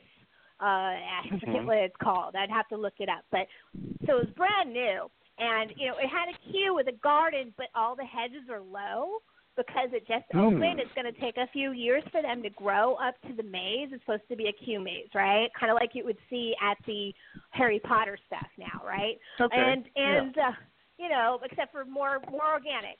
So you're waiting in this line, and it was just hot. It's reflecting off the gravel, even though it's really pretty. They came out and passed out sunscreen and water bottles to everybody in line while we were standing there. That's cool. Wow, nice. Yeah. You know what?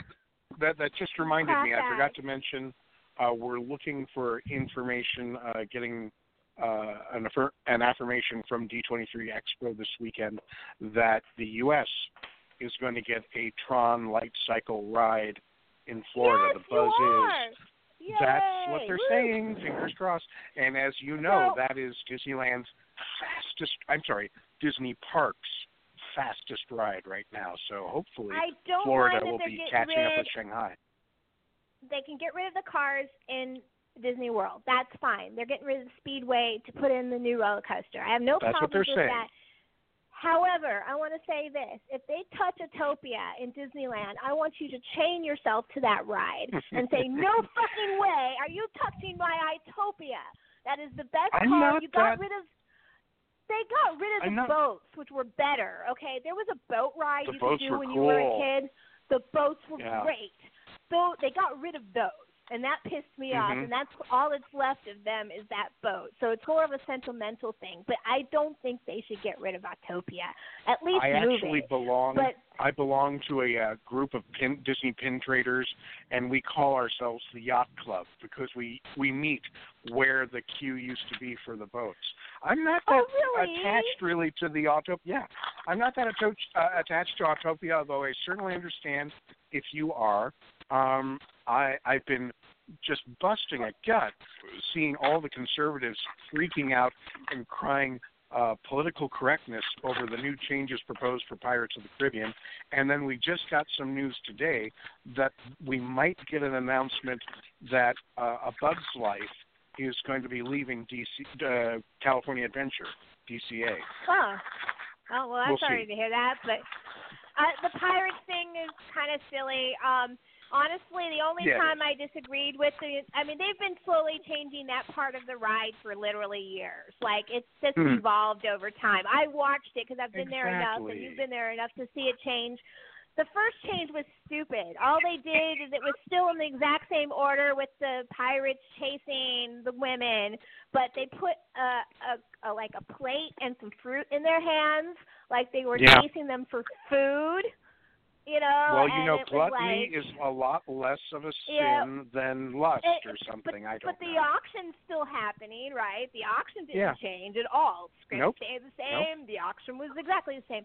Next evolution came a few years later, and what they did is they took the ones in the circle and they flipped them and put the pirates in front, and now the girls were chasing them.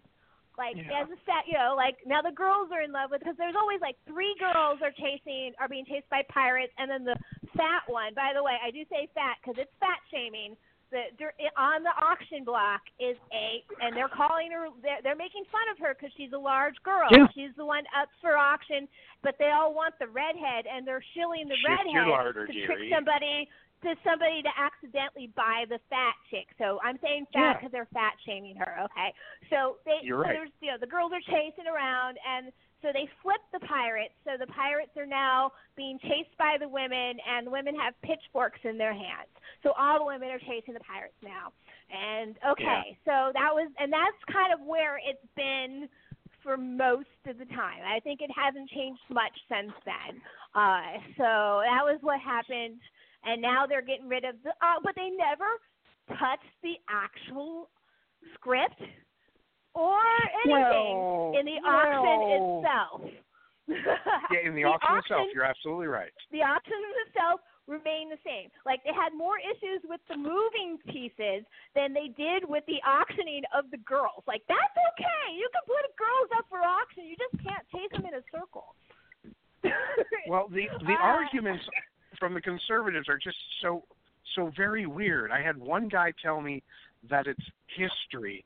And I said, well, it's 50 years old, so it's not really that old of history. And then he said, no, the pirates. And I said, pirates didn't really rape like that, right?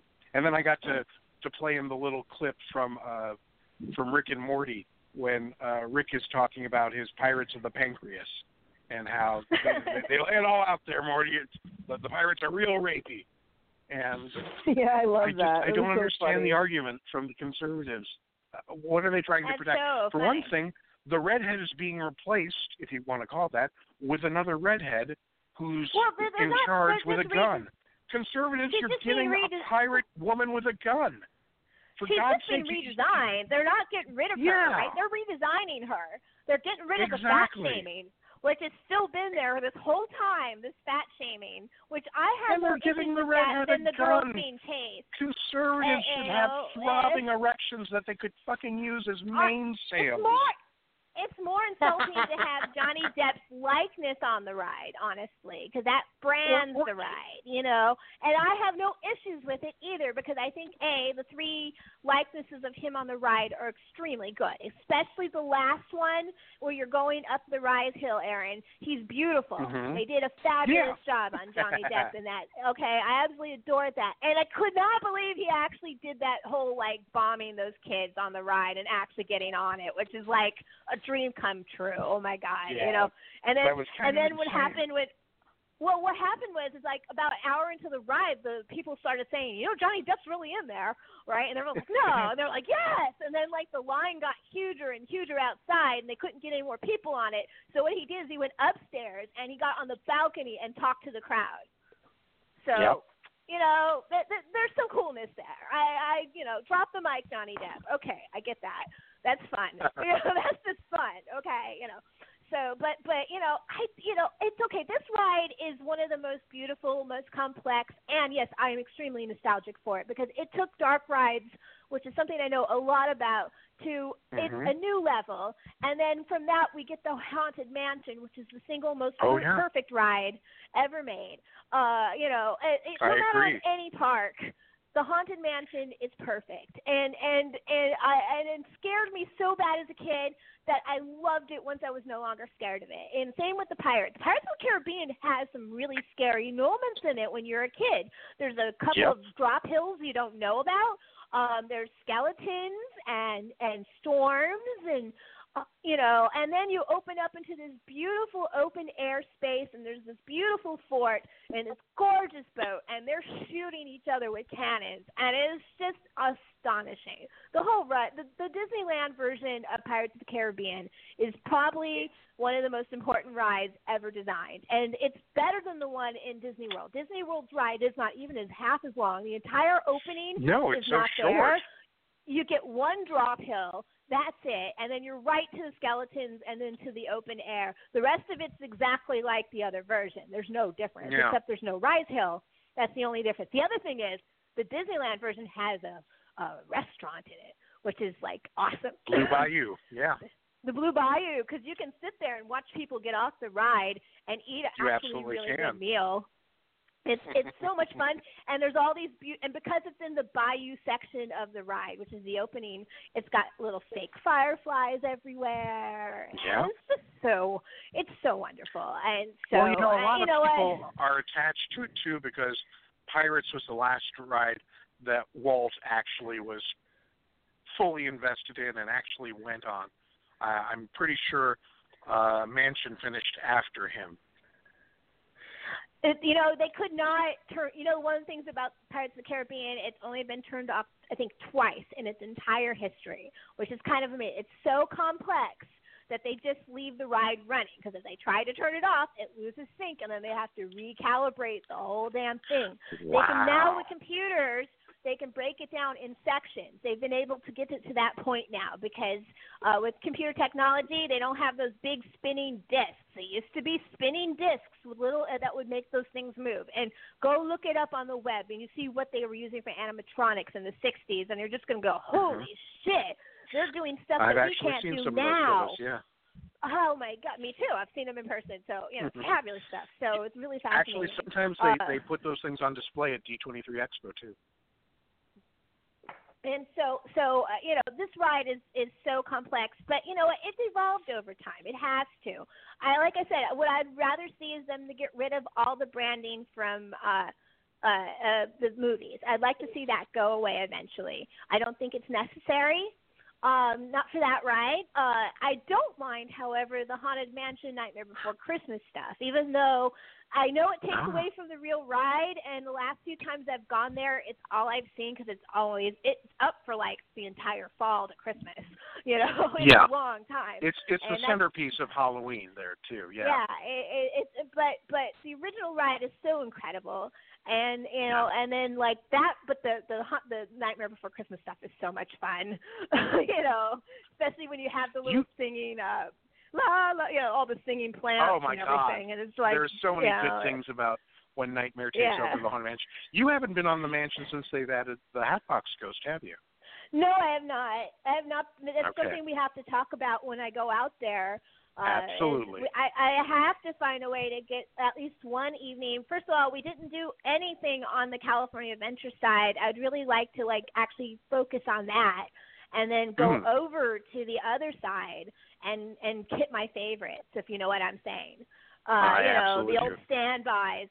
I do want to ride Tomorrowland in its current form, which is still the Star Wars shit, right? Right. Yeah. That's going to be changing I do want soon. to hit that. Yeah. The buzz is that the only thing Star Wars is going to be in the brand new Star Wars land 2 years from now. We have a huge presentation at D23 Expo that I'm very much looking forward to seeing, giving us a little weekend, more. Right? That's this weekend. That's this Friday, Saturday, weekend. Sunday. Yeah. Oh my God! And D23 is this weekend. It really is and the Comic-Con best is of the next fandom. weekend. Yeah, and it really Blobfest is this weekend. I mean, that's going on. The largest open-air art festival in the United States, 35,000 vendors, is Artscape, and it's actually in Baltimore this week on the weekend of Scares That Cares. That's what I'd be doing if I wasn't doing Scares That Cares. They're headlining free concert because they have 3 stages. The main stage is Gorgo Bordello, which is this immigrant punk band. Right? Oh, yeah. Yeah, and I'm going to play it tonight as we go out. I'm going to play one of their pieces. So that's worth doing, and that's free. It's amazing. And then and near you, by the way, with Comic-Con right in your face, do you know they're in Pomona? They're opening a Rick and Morty art show at the Alley Galley. Yeah, you should go that's see on that. My list. That looked. I do. There's going to be live bands at the opening night and cosplay contests, and and I've seen a lot of Rick and Morty cosplay. And for Aaron, of course, go ahead. I was going to say, I have the ultimate cosplay costume from Rick and Morty. I just have no way to do it without my pal Jeffrey, who lives in Oregon.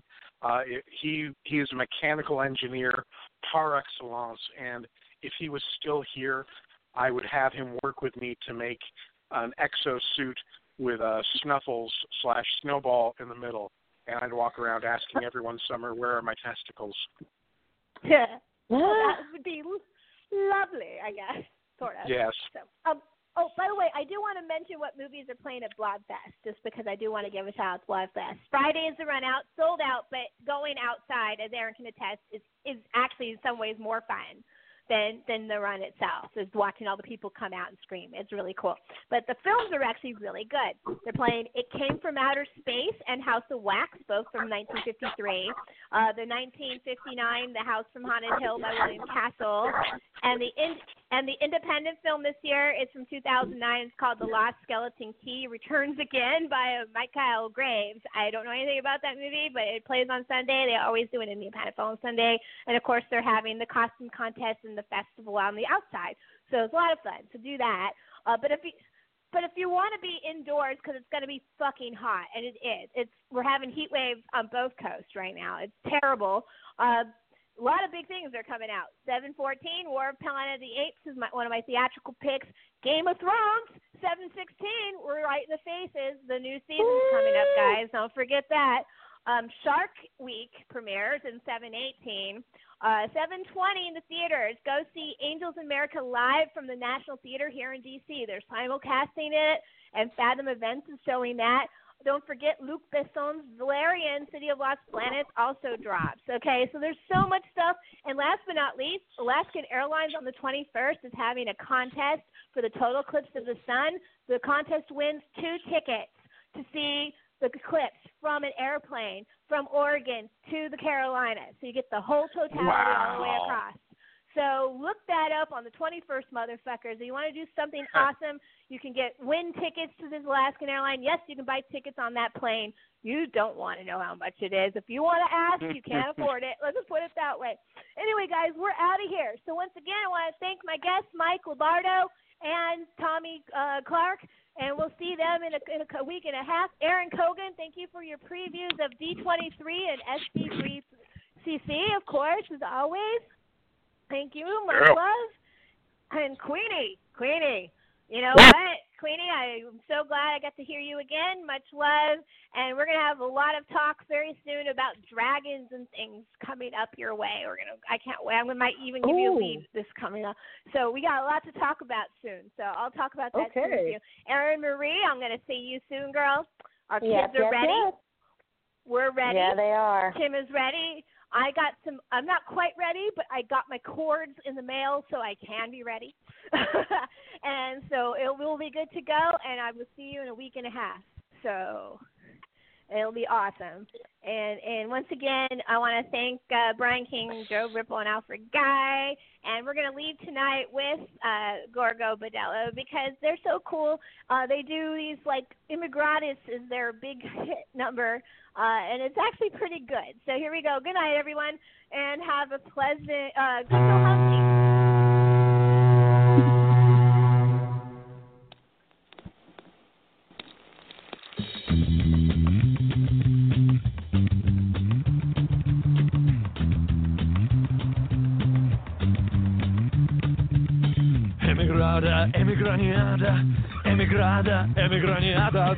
Emigrada.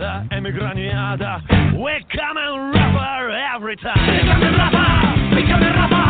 We're coming rougher every time. We're coming rougher every time. Emigrada.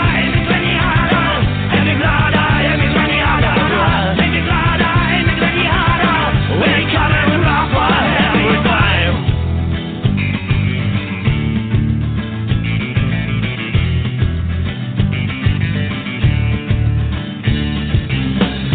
Corridors full of tear gas, our destinies jammed every day, like deleted scenes from Kafka, flash down the bureaucratic train. But if you give me the invitation to hear the bells of freedom chime, to hell with your double standard. We're coming rougher every time. We're coming rougher.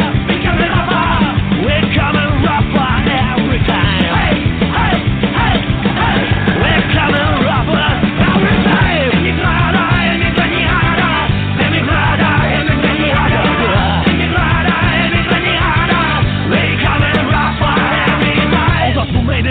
And quickly shaded, to them we got nothing to say. Emigrada, for them Don Quixote's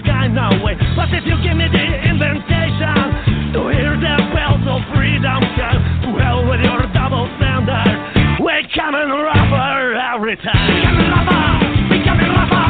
We're coming rougher every time. We're coming rougher every time.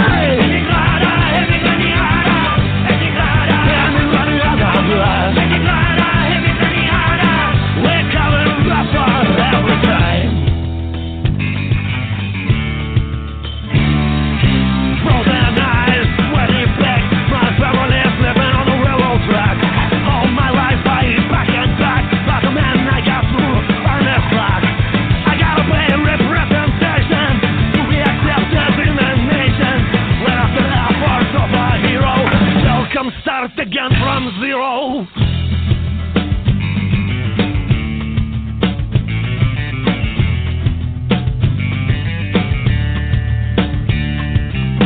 It's a book of true stories that can be denied. It's more than true, it actually happened. It's more than true, it actually happened. It's more than true, it actually happened.